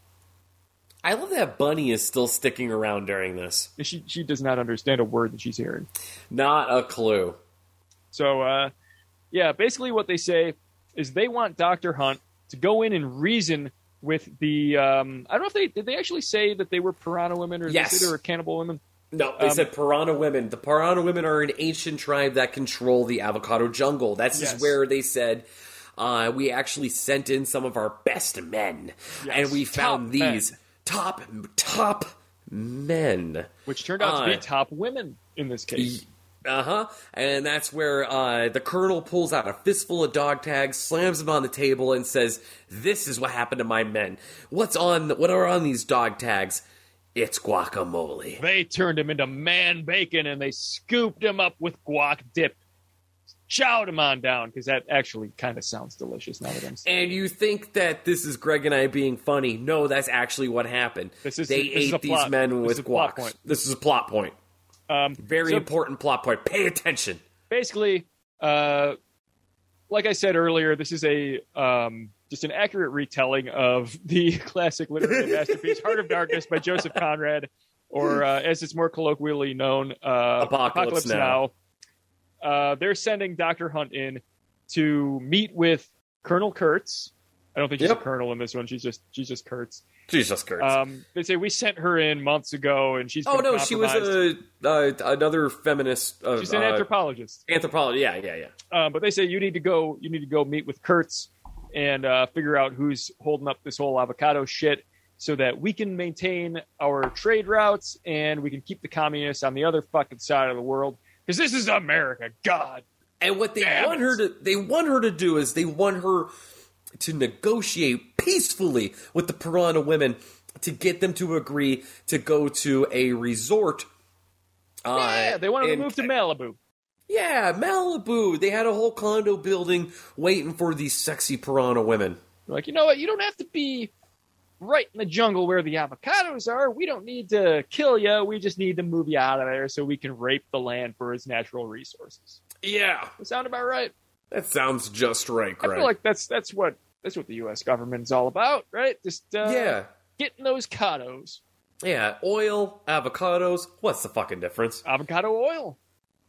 Yep. Combine the two. That's and also, real thing, right? Let me just say at this point in the movie, I know our audience, a good majority of them have not seen this movie. The lines that are being delivered in this scene and the rest of the movie is too good for the movie. Mm-hmm. Yeah, it's actually the acting is surprisingly good. The acting is fucking stellar. Also, in this movie. I would make the challenge. I would say you don't seem to think that a lot of people have seen this, but I remember this being on TV constantly in like the early 90s. I remember it was definitely if anyone had Comedy Central back in the day. I don't remember it on Comedy Central. I do remember it on syndication on the USA Network. And I could be wrong about the channel, yeah, but I do remember it being on TV just all the time. But it was like on early. It was on like at noon. That might be why o'clock. you saw a version with blurred tits. That might have been the TV version. I think I got the TV version for sure. Yeah. The PG-13 version. Well, that's the funny thing. It was the version I watched was also rated PG-13. Well, there were visible nips. Hey, man, Swamp Thing was rated PG, and we saw Adrian Barbeau's luscious tits. Oh, those Adrian Barboobs. Oh, God, you are so clever. Right? I thought of that myself. I actually just now too. I would kiss you on the mouth if I was there. I'm so mad you're in Reno right now. Ah, me too. We could be making out. Hold on. Yeah. Oh shit! Oh, it happened again. Did you just spill your high life? I just fucking bumped this table. With your penis. So where were we? We had Dr. Hunt being tasked with rescuing Dr. Kurtz, who disappeared, and Dr. Kurtz researching cannibal women. Yeah, Dr. Kurtz actually has a book called Smart Women, Stupid and Sensitive Men. Yes. Hunt wants to leave Bunny behind. This is where Bunny is confronted by a frat boy who basically says, hey, come to this frat party, we're gonna rape you. This is awkward, yes. This is a very awkward moment.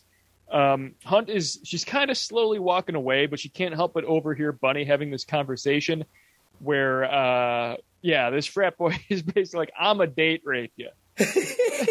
What are you doing this weekend? I hope you're not going to an avocado jungle because I got some things I want to put in you. Yeah. And Hunt is like, no, Bunny, you're coming with me. Yeah, you're safer in the jungle. You are coming along.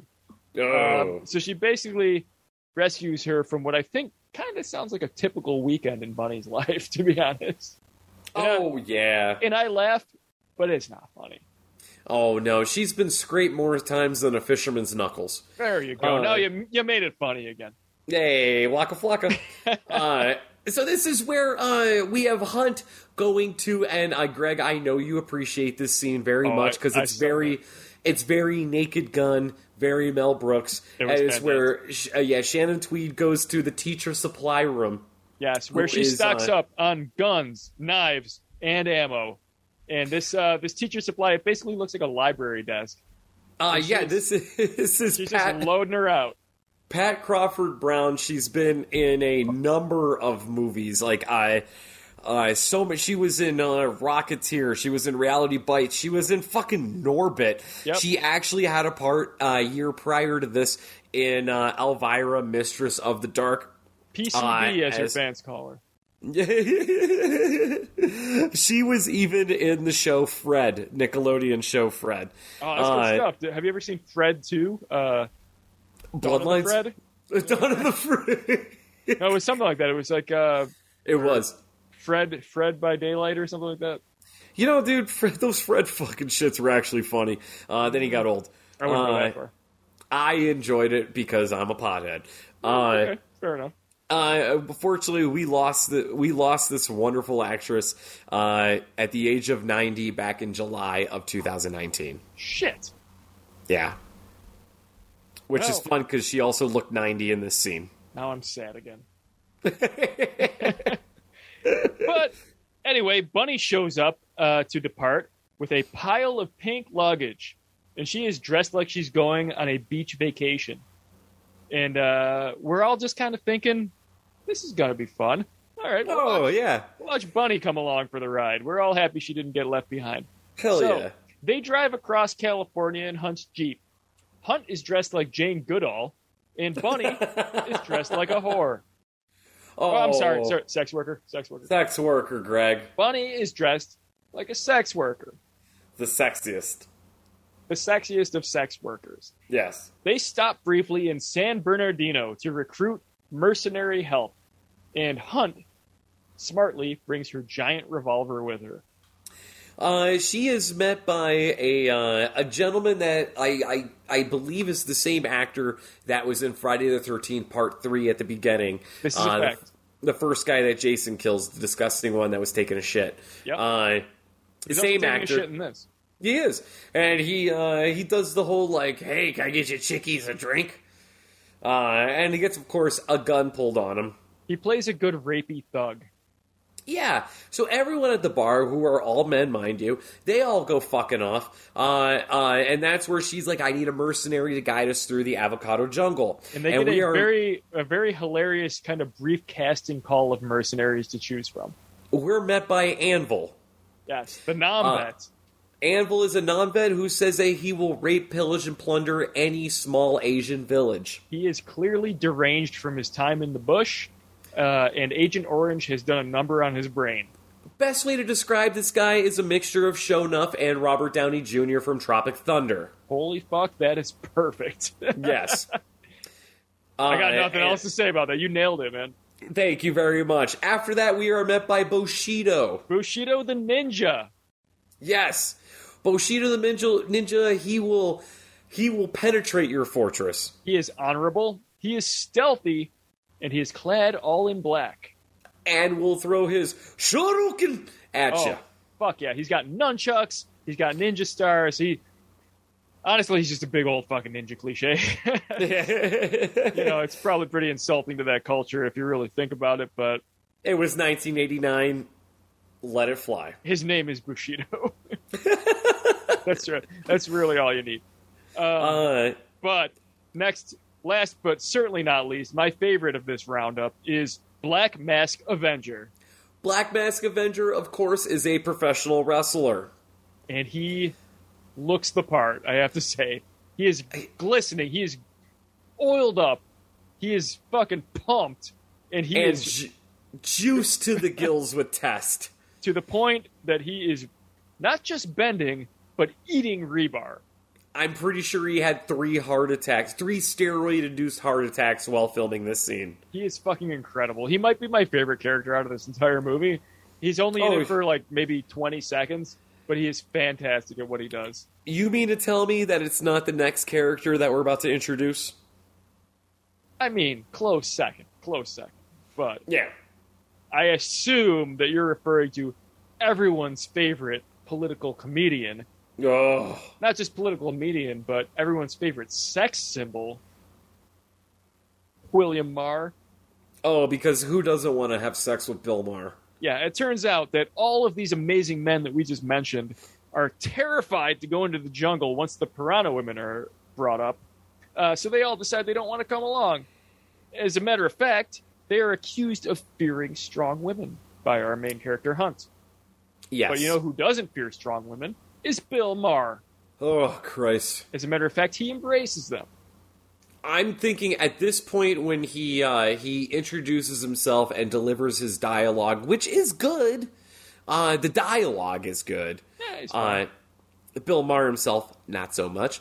I start thinking to myself the list of people that would be so much fucking better at this character than Bill Maher. They should have gotten the real Jamie Kennedy to play this part. Real Jamie Kennedy to play this part, who I think would have been 12 at this point. Maybe Adam Sandler. Adam Sandler, who also would have been maybe 17 at this point. Yeah, Chris Farley, who also probably would have been like 18 around this point too. Yes, this part needed to be played by like a comedian. Do you know who actually funny person? All right, so I have 3 people that I wanted to be this. That I'm watching this, I'm like, this would be so much better. Okay, let's hear it. All right, first and foremost, Jim Carrey. Okay, I could see that. Jim Carrey would have been great at this fucking character. He was just off of Earth Women. Spastic. The whole film would have been a little bit more reminiscent of Ace Ventura 2, I think, if that was the case. Yes, and that's fine. It's not a bad thing. But he was calmer in the 80s. If you remember him from Once Bitten. Mm-hmm. And, of course, Earth Women Are Easy. Yep, In Living Color, to a lesser extent. Okay, yeah, that's when he started more like early 90s. But that was when he started to get really fucking crazy. Sure. Rowdy Roddy Piper. Oh, that would have been fantastic. Absolutely. Then we really would have had that Frogtown vibe that we're going for. I apologize. I have 4 actors. Hey, the next one, man. Kurt Russell. I mean, I'm always a sucker for the Kurt. Imagine Kurt Russell delivering the lines that Bill Maher had. You know what? I feel like the only problem here is budget. Uh-huh. They could have gone the Russell route if they had a little more money, but I feel like he was off the table by this time. Well, I mean, I don't know. It's Shannon Tweed, Adrian Barbeau. I mean, they were names at the time. By '89, he was already a superstar, man. That's true. Number this 4. film cost $25 and a couple of Burger King coupons. Number 4, who could have played Bill Maher's part of Jim in this movie? The ham sandwich that killed Mama Cass. Oh, fuck yeah. Okay. Right? Old Hammy. Old Hammy. Hammy Sammy. I think he's from Amsterdam. Poor Mama Cass. That's all I got on that one. That was a bad bit. I mean, California dreaming, am I right? I'm going to pour myself some more whiskey. Please do. But we're about to go on a road trip with Bill Maher and Shannon Tweed, with Bunny closely in tow. Yep. Now that we have our guide, quote unquote, very heavy quote on guide, because Bill Maher is a bumbling fool. Yeah. We're about to enter the titular avocado jungle. Yeah. So, before we actually get into the jungle, we're in the car just kind of driving. We get a little bit of backstory on their previous relationship, right? So Margot is talking about how she had previously dumped Bill for not being feminist enough. Like he just wasn't on the same wavelength with her. Turns out he hams it up like they had a long ongoing relationship that he was devastated by when she left him. But she mentions, you know what, it was just a one-night stand. I kind of used you, abused you, and threw you out the fucking door because I'm a strong 90s woman. Even though it's only 1989, I'm ahead of my fucking time. So Bill Maher, kind of in a odd kind of flip-flop, he's the one that's kind of hurt and emotionally abused by being pumped and dumped. Yes. I have to say, incredibly progressive for 1989. Crawled into a bottle of whiskey. Yes. For the first and certainly not the last time. No. It seems to be his go-to excuse for a lot of life's problems. Which, you know, we all been there at some point. But when they finally enter the avocado jungle, Bunny wastes no time hitting on Bill. Yeah. Yeah. They stop at what looks like the edge of a golf course, I have to say. Like, you kind of see in the background, like, this is not exactly the center of the jungle. No. They take a quick water break, and it turns out that Bill, what's his name again? Fucking Jim or something? I'm just going to keep calling him Bill Maher. I don't give a fuck. His canteen, and I have to say, much respect, not water, but pina colada. I do like the dry, oh god, what is this? Pina colada. He does camping right. Yeah, absolutely.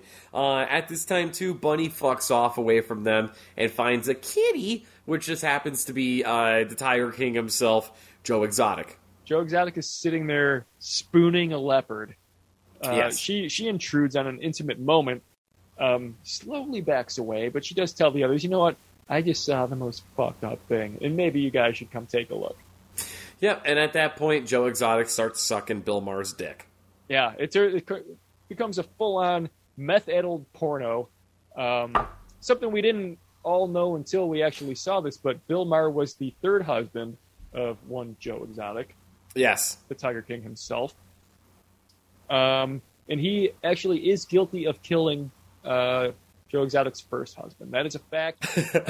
No slander here, but out of jealousy, Bill Maher in 1990 did murder one of Joe Exotic's ex-husbands. Yes. Yes, with his hands. Yes, sir. Pure jealousy, pure homosexual jealousy. Yep. Nothing wrong with that, but you did kill a man, Bill Maher. I am apologizing right now for the slander case that I'm about to from this. As a matter of fact, Rage Against the Machine wrote a song about it. How I Could Just Kill a Man. It was about Bill Maher killing Joe Exotic's first husband. Oh, I thought it was Sleep Now in the Fire, but the fire is your asshole. Great guitar riff on that one, by the way. Yeah, excellent, excellent. Also, pretty good music video, I must say. Yeah, wasn't it fucking Randy Rhoads was guitarist for Rage Against the Machine, right? Oh yeah, and probably the other guy. Oh yeah, Bruce Springsteen. So they take a moment to look at what's obviously an urban road map. He's acting like it's a map of the jungle, but there's fucking highways and everything on it. Like it is clearly a map of a city. Probably San Diego. I'm not exactly sure, but this is a hilarious prop. Yes. Bill goes to take a piss, and because he's a foolish man, he ends up in the river. He just Mr. Magoo's himself in the river. Just kind of walks right into it. Just falls in. The women are at the fire just like, oh, that fucking idiot. That's why I didn't stick with him. You know, we broke up a long time ago because he can't stay out of the river. So naturally, this is when they tent up. Yes, they do. They tent up, and this is where Bunny is telling Hunt that, don't you think you're just a little too hard on him? Yeah, and they're talking about how Hunt is afraid of relationships, and Bunny has all kinds of interesting fetishes. Apparently she wants to be tied up by red rope licorice and then fucked. Yeah, which, I mean, that sounds fine. That this sounds whole time, great. Bill is outside just roasting marshmallows and listening to his giant boombox, which I thought was fucking hilarious. They have all this equipment that they brought with them. He's throwing on what I can only assume is a 25-minute song by Sleep. But he's roasting some fucking marshmallows, and Bunny's inside just confessing her dirtiest sexual fantasies. The next day, they decide they're going to go down the river now that Bill has discovered it. Yes. So what to do but dig up the old fucked up boat that's right next to your campsite. The Ponta. Yeah, I think they got a little lucky on this one. Yeah. And Bill almost got lucky here, too, because he is chomping down some red rope licorice. Absolutely. Noticeably. And I thought this was actually kind of clever. I did, too. You know, they don't actually show him. They don't go full on, like, cartoon mode with him, like, listening to the tent. But the next day, he's like, just to show you, I heard everything last night. I'm eating this fucking licorice. Anyone? Yeah. I thought it was pretty funny. I did too. As much as Bill Maher is a wiener, I don't know if he had anything to do with the scene, but it was fucking funny. And Bunny is just full on saturated now. She's sliding right off her seat in this fucking boat. Like a fucking snail. Which for some reason, the boat actually has a working motor. I don't know how that happened. I don't know either. But they dig it up. They get all the fucking dirt out of it, de-slime it. De-Snydered it. And they head downriver. And for a brief moment, they're attacked by hippos. Which we never actually see. We never actually hear. We don't know anything about these hippos. But Hunt wastes no time just fucking shooting them with this. It looks like a .44 revolver, I think. I'm not totally sure. I didn't get a good look at it. But she caps these fucking hippos. And I'm assuming it's large caliber because they shut the fuck up right away. They were also, they were the low cholesterol California hippos, unlike the cousins of the African hippos, which are very fat. The big ones. Yeah. They're not as thick. So she shoots some brittle-boned hippos. Yes. And they go down easy. But this is right about the time that they get attacked by some random flying knitted potholders that just kind of come out of the bushes. It's not the piranha women. They're sure of this, but they do go to investigate. And what do they find? They find the Donahues. The Donahues. And this is have to say, bit of a dated joke. Very fucking dated joke. I think that I'm like just right on the cusp of getting this. Mark Harmon? I think there's plenty of people watching this in 2021 that probably just have no idea why these guys are called the Donahues. Not a fucking clue. If you were born post 2000, like you probably just don't have any idea, right? No. Well, it turns out Donahue was a little bit of a big deal in the late 80s? Late 80s, early 90s. Yeah, right around there. He was a talk show host. Yeah, he competed up against Oprah and Geraldo Rivera. He was he was like a Geraldo type. He was sort of like The View. He is, I think, most famous for having the Bob Barker type microphone. Yeah, and also penis.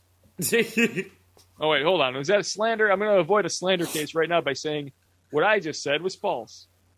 I mean, Donahue was a bit of a simp. Yeah, a little bit.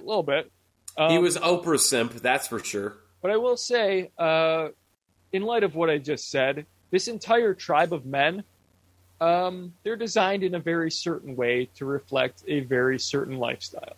Yes. Yes, these men are just straight up simps. They drop to, they do not stand, they crawl around, they knit, and they bring you hot chocolate. Yeah, they're supposed to be they're supposed to be the reversal of the like the housewife stereotype. Yes. This is like as if men took on that role and like did all the cooking and all the knitting and all like this was the new man. All like the most offensive aspects of that kind of bullshit. But these are men doing it. And I think that's the whole joke here.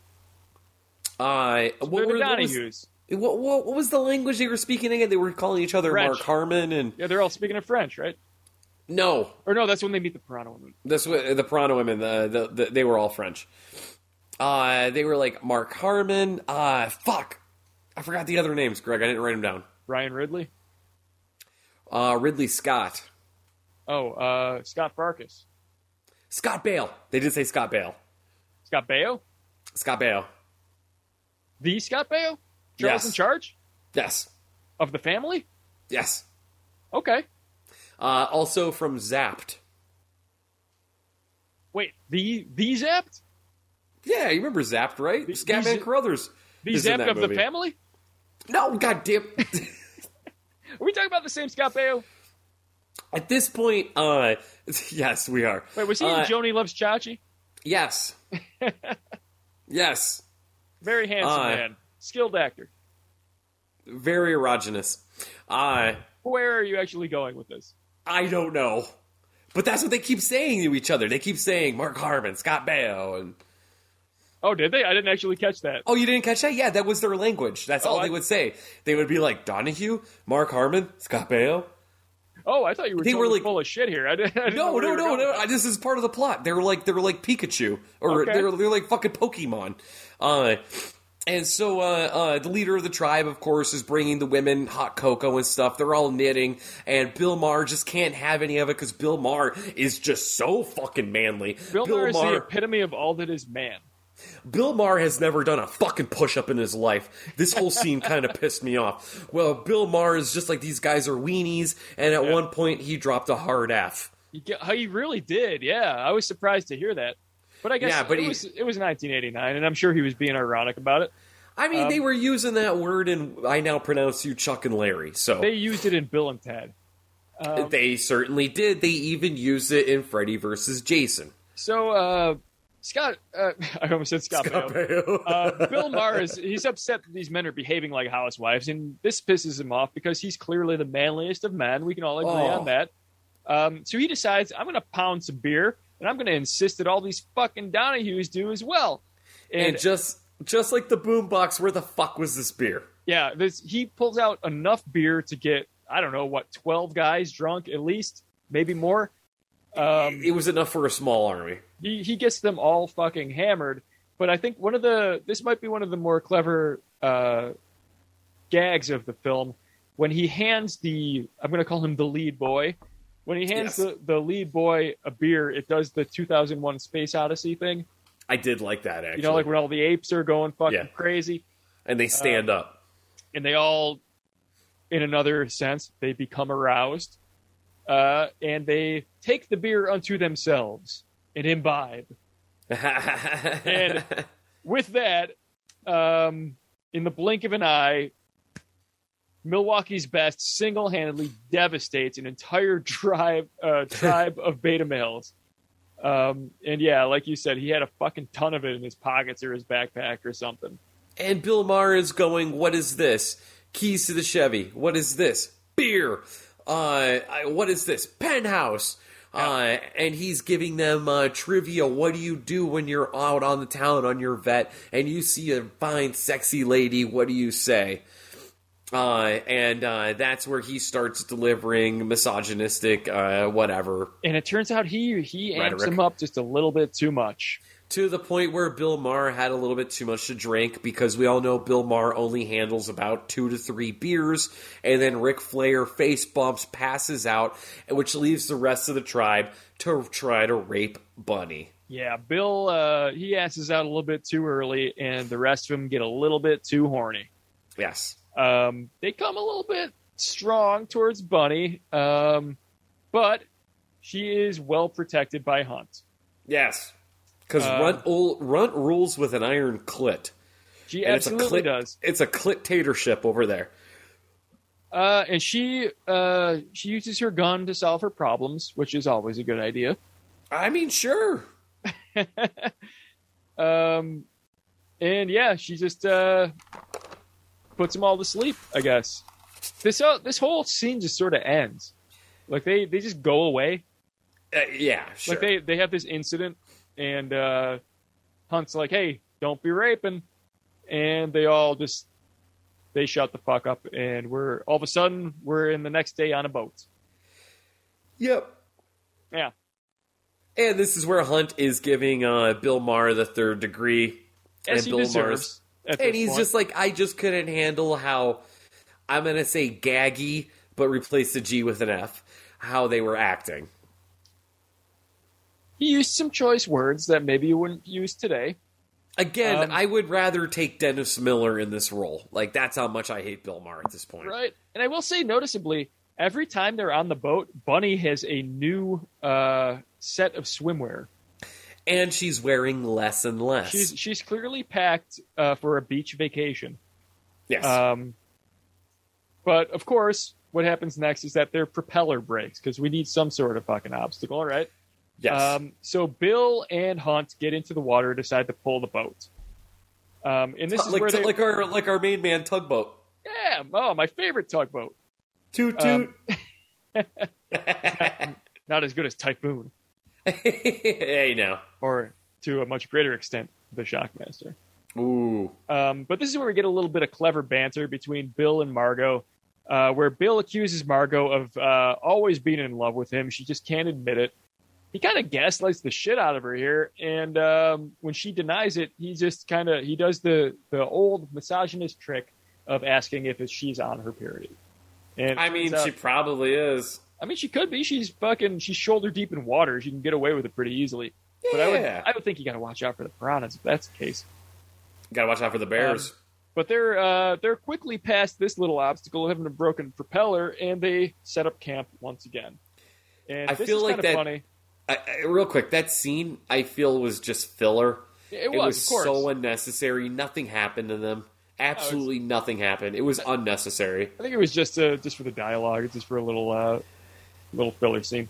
Oh boy, there is a lot of dialogue in this movie.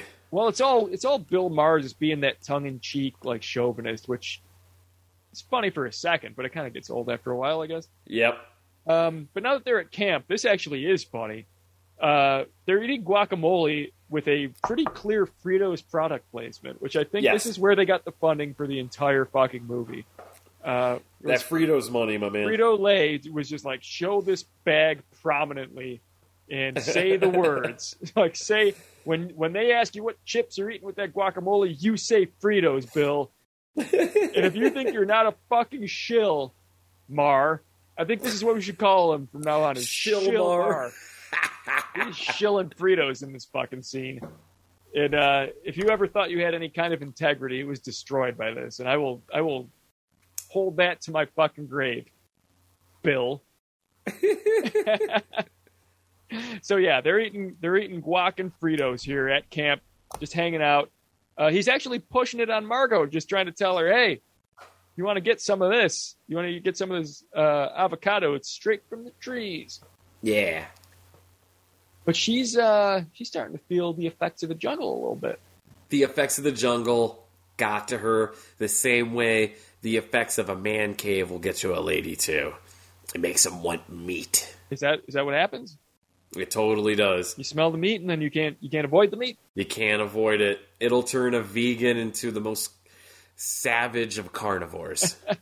Because Bill basically accuses her. He says, all you want is the domination and consumption of men, which I think those words were chosen carefully.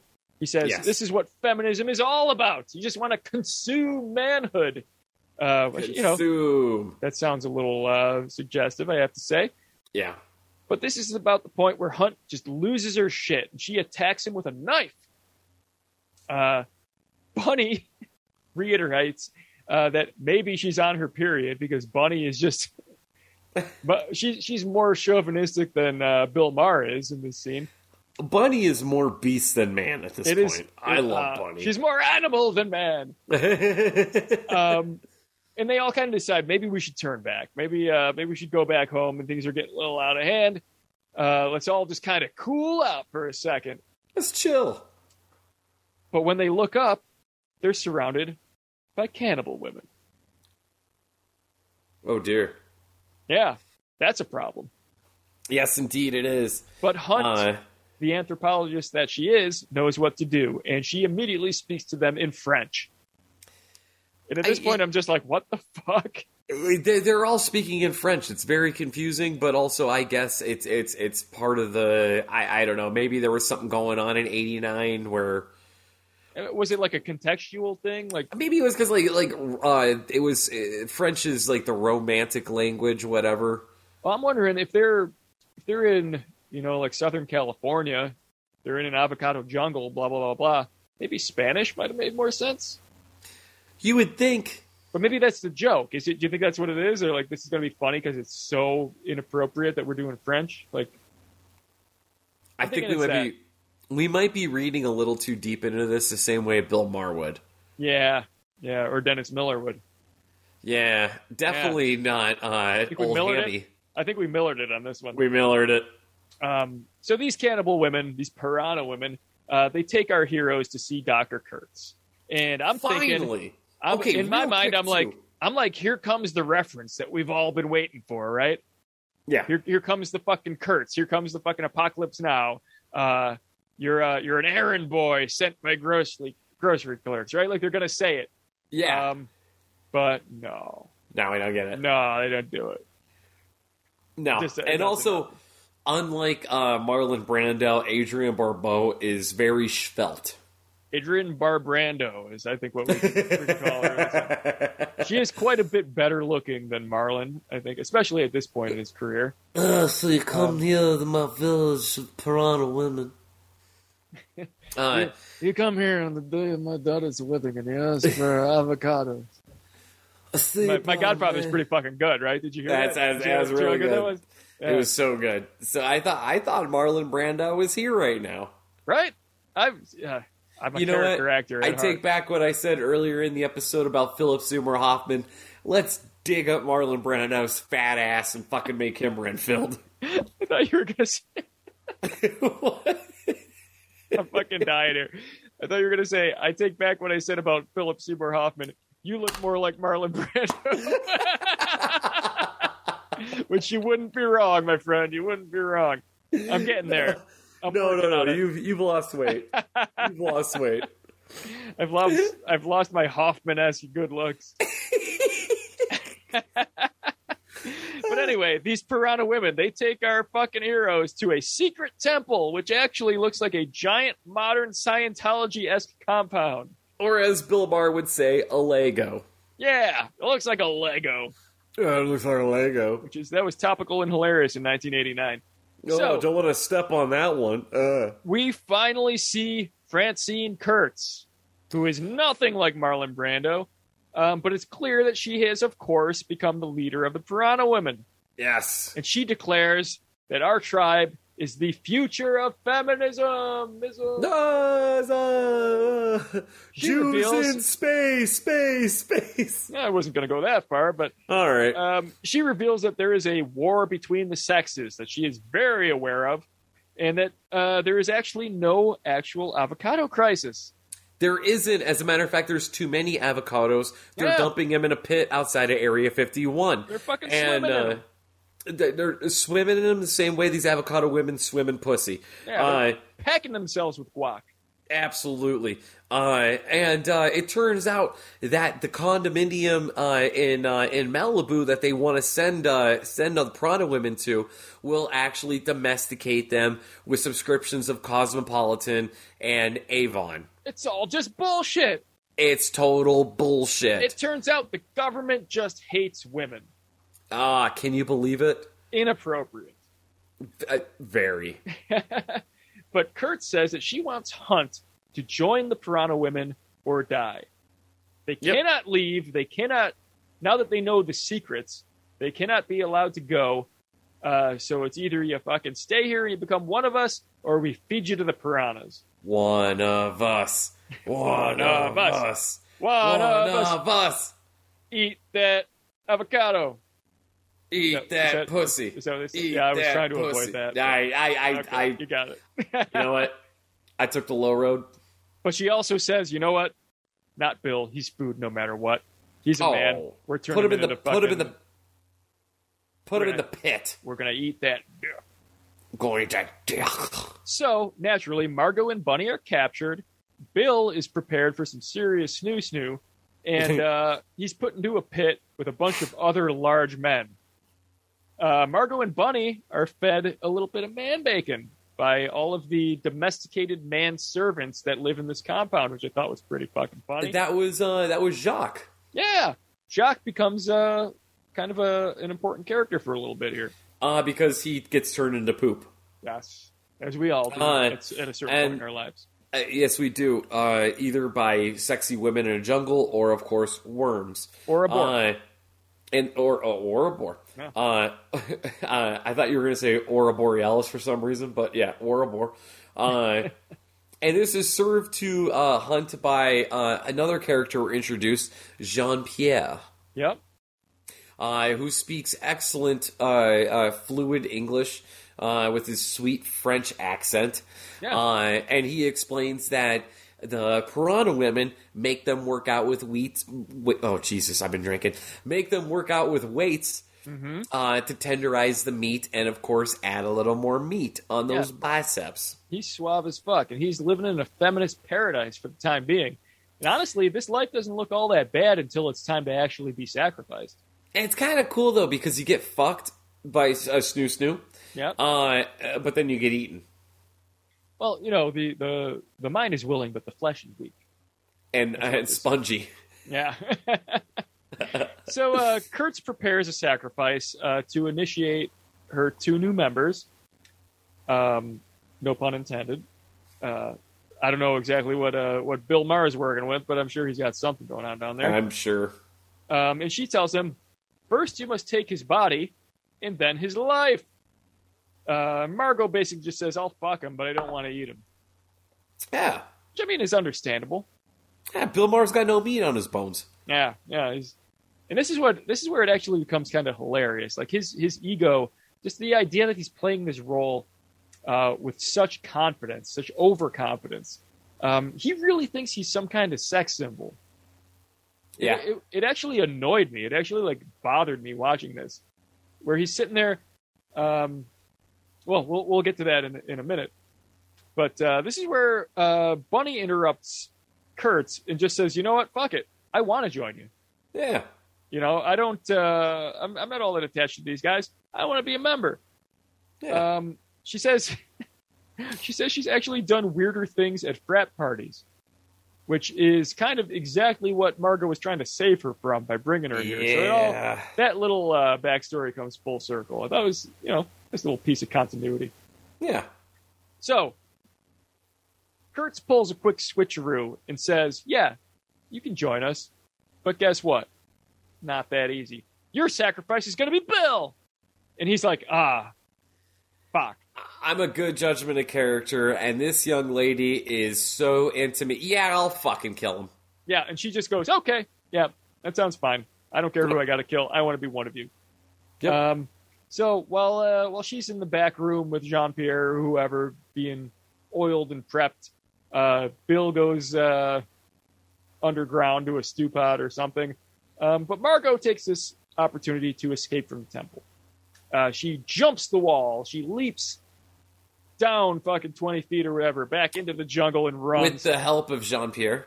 With the help of Jean-Pierre. And she is rescued by a bunch of Piranha Woman separatists who are known as the Barracuda Women. Oh, Barracuda. And I mean, this might be one of the most obvious, just almost offensively obvious jokes of the entire fucking movie. But they're like, oh, we're also cannibals, but we just prefer clam dip. Oh, God damn it. These are cannibal women in the jungle who prefer clam. This is literally an hour and 10 minutes into the movie, and we're introduced Somebody wrote this. A professional writer wrote this. Yes, a professional. The guy that wrote Pretty Woman wrote this. And let me be clear. My sense of humor is incredibly lowbrow. Yeah. And even I was like, I groaned at this. We are cannibals who prefer clam. Yeah. And it might be, I got to be honest, it might be just that I didn't understand the joke. Like maybe I don't really get it. Maybe that's why I didn't laugh. I'm allergic to shellfish. Maybe it just went over my head. That's always a possibility. Yeah, sure. But also, at this point in the movie, they're bringing in another the clam shit aside. The or we could just straight up call it pussy dip. It's just too much. I know. At this point in the movie, it's literally an hour and 10 minutes, and we're introduced to these new fucking characters. Mm-hmm. It literally felt like they just made it up on the fly. Yeah. Yeah, it's weak shit. It's very weak shit. But then we just cut back right to Bill being stripped down, being prepped for being eaten, and they throw him into a big stew pot. And I have to say, Bill fucking Maher has incredibly hairy shoulders. Ew. Like, did you notice that? Yeah, I did. He has grossly hairy shoulders for I don't know. It just surprised me. But they season him in a large cooking pot. And the whole time he's sitting there like, oh, what's that smell? Something smells delicious. Oh, is it my balls in hot water? Maybe the scent that's filling the room is just aromatic and delicious to me. But I can only, he looks stinky. I guess that's what I'm getting at. Yeah. He looks like a man that smells in this scene. And also, this was a straight up Bugs Bunny scene, even to the point where Bill Maher picks up a carrot and says, "What's up, Doc?" Yeah, I mean, at least they acknowleded it. I guess, but it was lazy. It was stupid. It was very stupid. Bill Maher, you're not a funny person. Stick to the politics. Yeah. You know what? Don't. Yeah. Go away. But Hunt tells the Barracuda women that she's hanging out with that they must reunite with the Piranha women. That's the only way that everyone can enjoy the clam. So she rallies them and decides that they're going to go attack the temple. They're going to save her friends, and they're going to just take over the whole avocado jungle and just make everything right. Yeah. For a moment, Bill Maher gets to have kind of like a momentary dry hump while he's being sacrificed. Yeah. He's in the midst of the ceremony when Margot and all of her friends interrupt.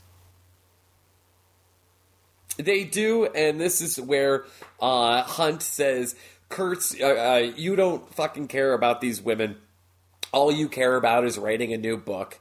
And as this dialogue is being delivered, we have a very lazy sword fight. Oh, it's amazing. She challenges Kurtz to trial by combat for the throne of the avocado jungle. Yes. And they just kind of flop their weapons against each other. Like a few flaccid penises. It's super clear that they didn't feel like choreographing any kind of actual fight. And I actually thought this was funny. I thought this was hilarious. I did too. They fight like a couple of confused special ed kids. By which I mean there is more instinct than technique. Let me clarify. And there is clearly no actual choreographed moves involved. And Margot wins, predictably. Kurtz admits that she was doing this all to profit off the book, like you said. And of course, here, finally, after long last, we get our Joseph Conrad reference. She falls into the piranha pool, and she kind of gasps the words, "The horror!" The horror. Yes. Yeah, Apocalypse Now, all that. Yep. Which is, Greg, seriously, I did not pick up on that until you mentioned it, and I feel like such an asshole. Yeah, well, that's. I was waiting for it the whole fucking time. I'm such an asshole. As soon as they mentioned that her name was Kurtz, I was like, when are they going to do something with this? You know? Yeah. But, of course, Margot reunites the kingdoms. Democracy is introduced to Westeros. And all is right in the Seven Kingdoms. And then we quickly jump back to the government sitting poolside. They're in Malibu. They're gloating about their chauvinism, just having a great time, smoking cigars, drinking martinis, when Margot enters angrily. Yep. And she demands money for her department, for her feminist studies department. And she says, you better give me what I want, or I'm going to blow the lid off this whole fucking operation. I know what you sent me in there for. I know what you're all about. I get it now. Kurtz told me. Yep. And they're just like, yeah, guess we're fucked. You know, can't really argue with that. Let's give her what she wants. So I guess in a way, everyone wins. I don't know. Sure. I don't know either. I don't actually know. Did we get the avocados? Did we stop communism? I mean, Adrienne Barbeau's dead. That's an innocent woman dead. I mean, she ate a lot of men, but I don't know. The Piranha women are still kind of doing their thing, right? Yeah, they're still Piranha women. Bunny ends up marrying Bill Maher for some fucking reason. If anything, Margot only made the Piranha women stronger by reuniting the clans, right? Yeah, so they're just all just in the jungle scissoring each other now. Right. Yeah, they're enjoying clam dinners and leg wrestling. Yeah. You know, that's fine. But yeah, Bunny marries, I have to say, the irresistible Bill Maher. And at this point, I'm starting to suspect that he might have had something to do with the script writing. Where it's just all of these scenes are leading to him just being like the most attractive man. And like, I mean, in real life, somebody like Bunny is not going after fucking Bill Maher. I don't care how smart and funny he thinks he is. This girl does how much not want money he anything has. to do with him. No, Yeah. absolutely not. With those hairy ass shoulders, you got nothing, Bill. Shave your shit. Do Shave something. it. Yeah, come on, man. Do some. So here we have Margot naturally reveals that she's fucking a student. It turns out that it is Jean-Pierre. Yep. And she basically admits that she doesn't actually care too much about feminism. She's just, hey, you know, fuck all that. I had my adventure. I'm tired of that nonsense. And I just have to think, what's the message behind all of this? Who cares? It's over. The end. Credits roll. End. Yeah. Yeah.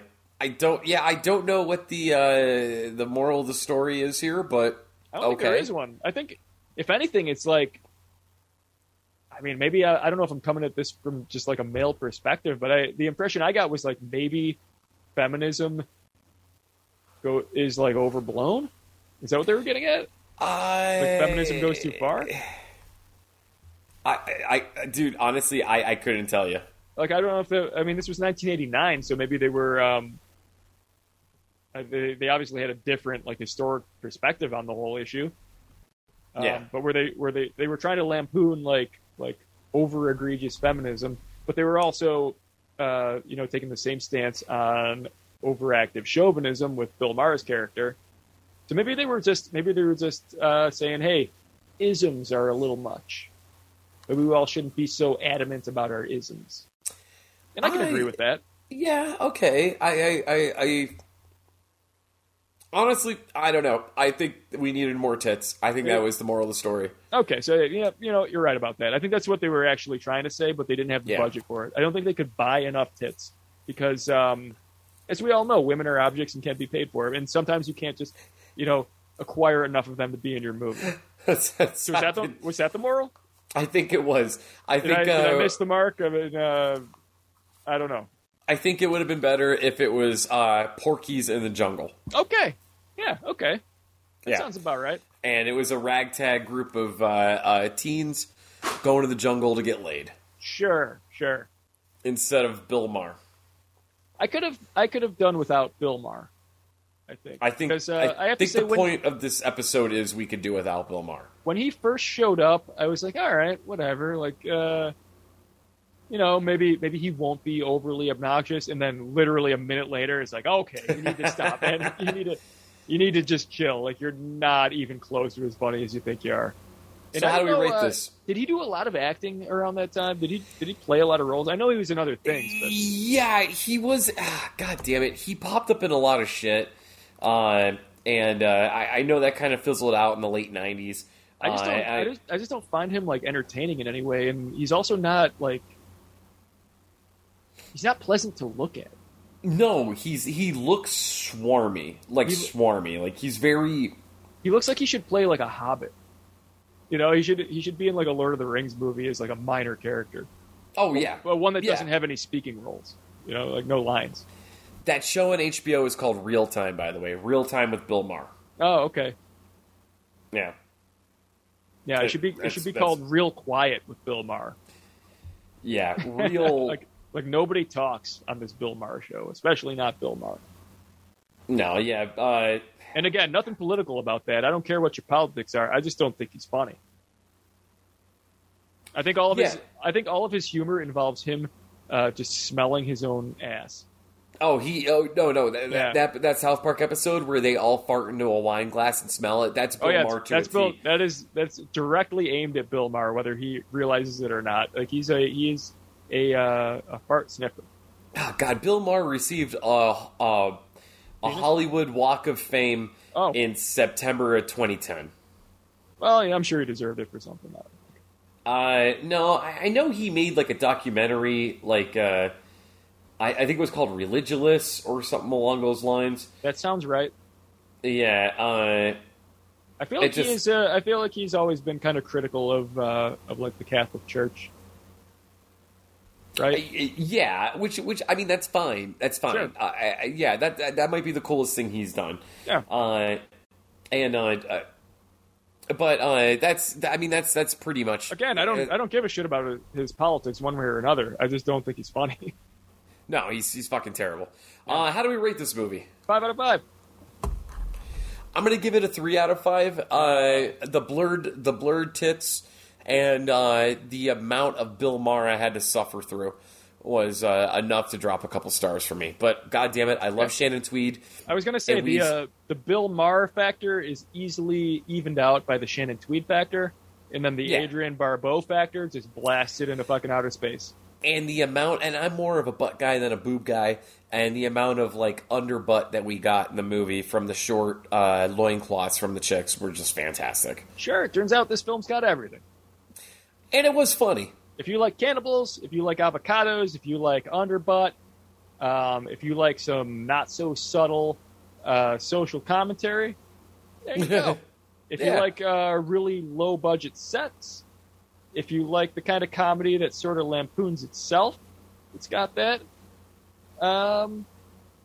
If you hate Bill Maher, maybe sit this one out. Or, you know, it's fair. Or watch it with a hangover. Okay. All right. Yeah. This is a hangover movie. I would agree with that.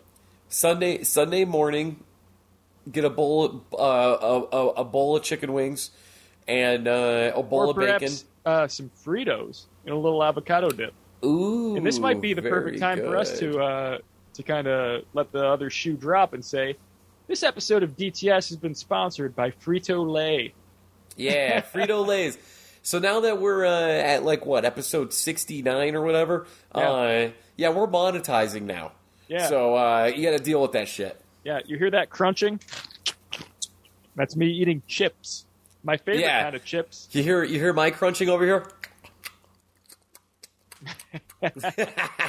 That's me sucking dick. Yeah, I saw him on video. That was. Oh yeah, this is an audio platform. My bad. Yeah, there was a different kind of corn. All right, there's a different cob. Well, Greg, now you always ask me this, but it's your turn, my man. Okay. Any insight on what we're gonna be covering next week? Next week, well, there's gonna be cannibals. Oh. There's gonna be corn. Ah. There's going to be a winged flying monster. I don't know if that's did I go too far? Did I give too much away? Oh. All right, we'll leave you at that. Cannibals, corn, and wings. Okay, I'm guessing it's going to be 101 Dalmatians. Oh, son of a bitch. I'm going to have to change it now. Yeah. All right, guys. Okay. Well, sometime between now and next week, I'm going to think of a new movie because Michael just fucking ruined it. So... with that said, why don't you all just go love each other? Hey, why don't you all go fuck each other? But most importantly, keep it spooky! Hey! Son of a... Damn! Damn, that's scary.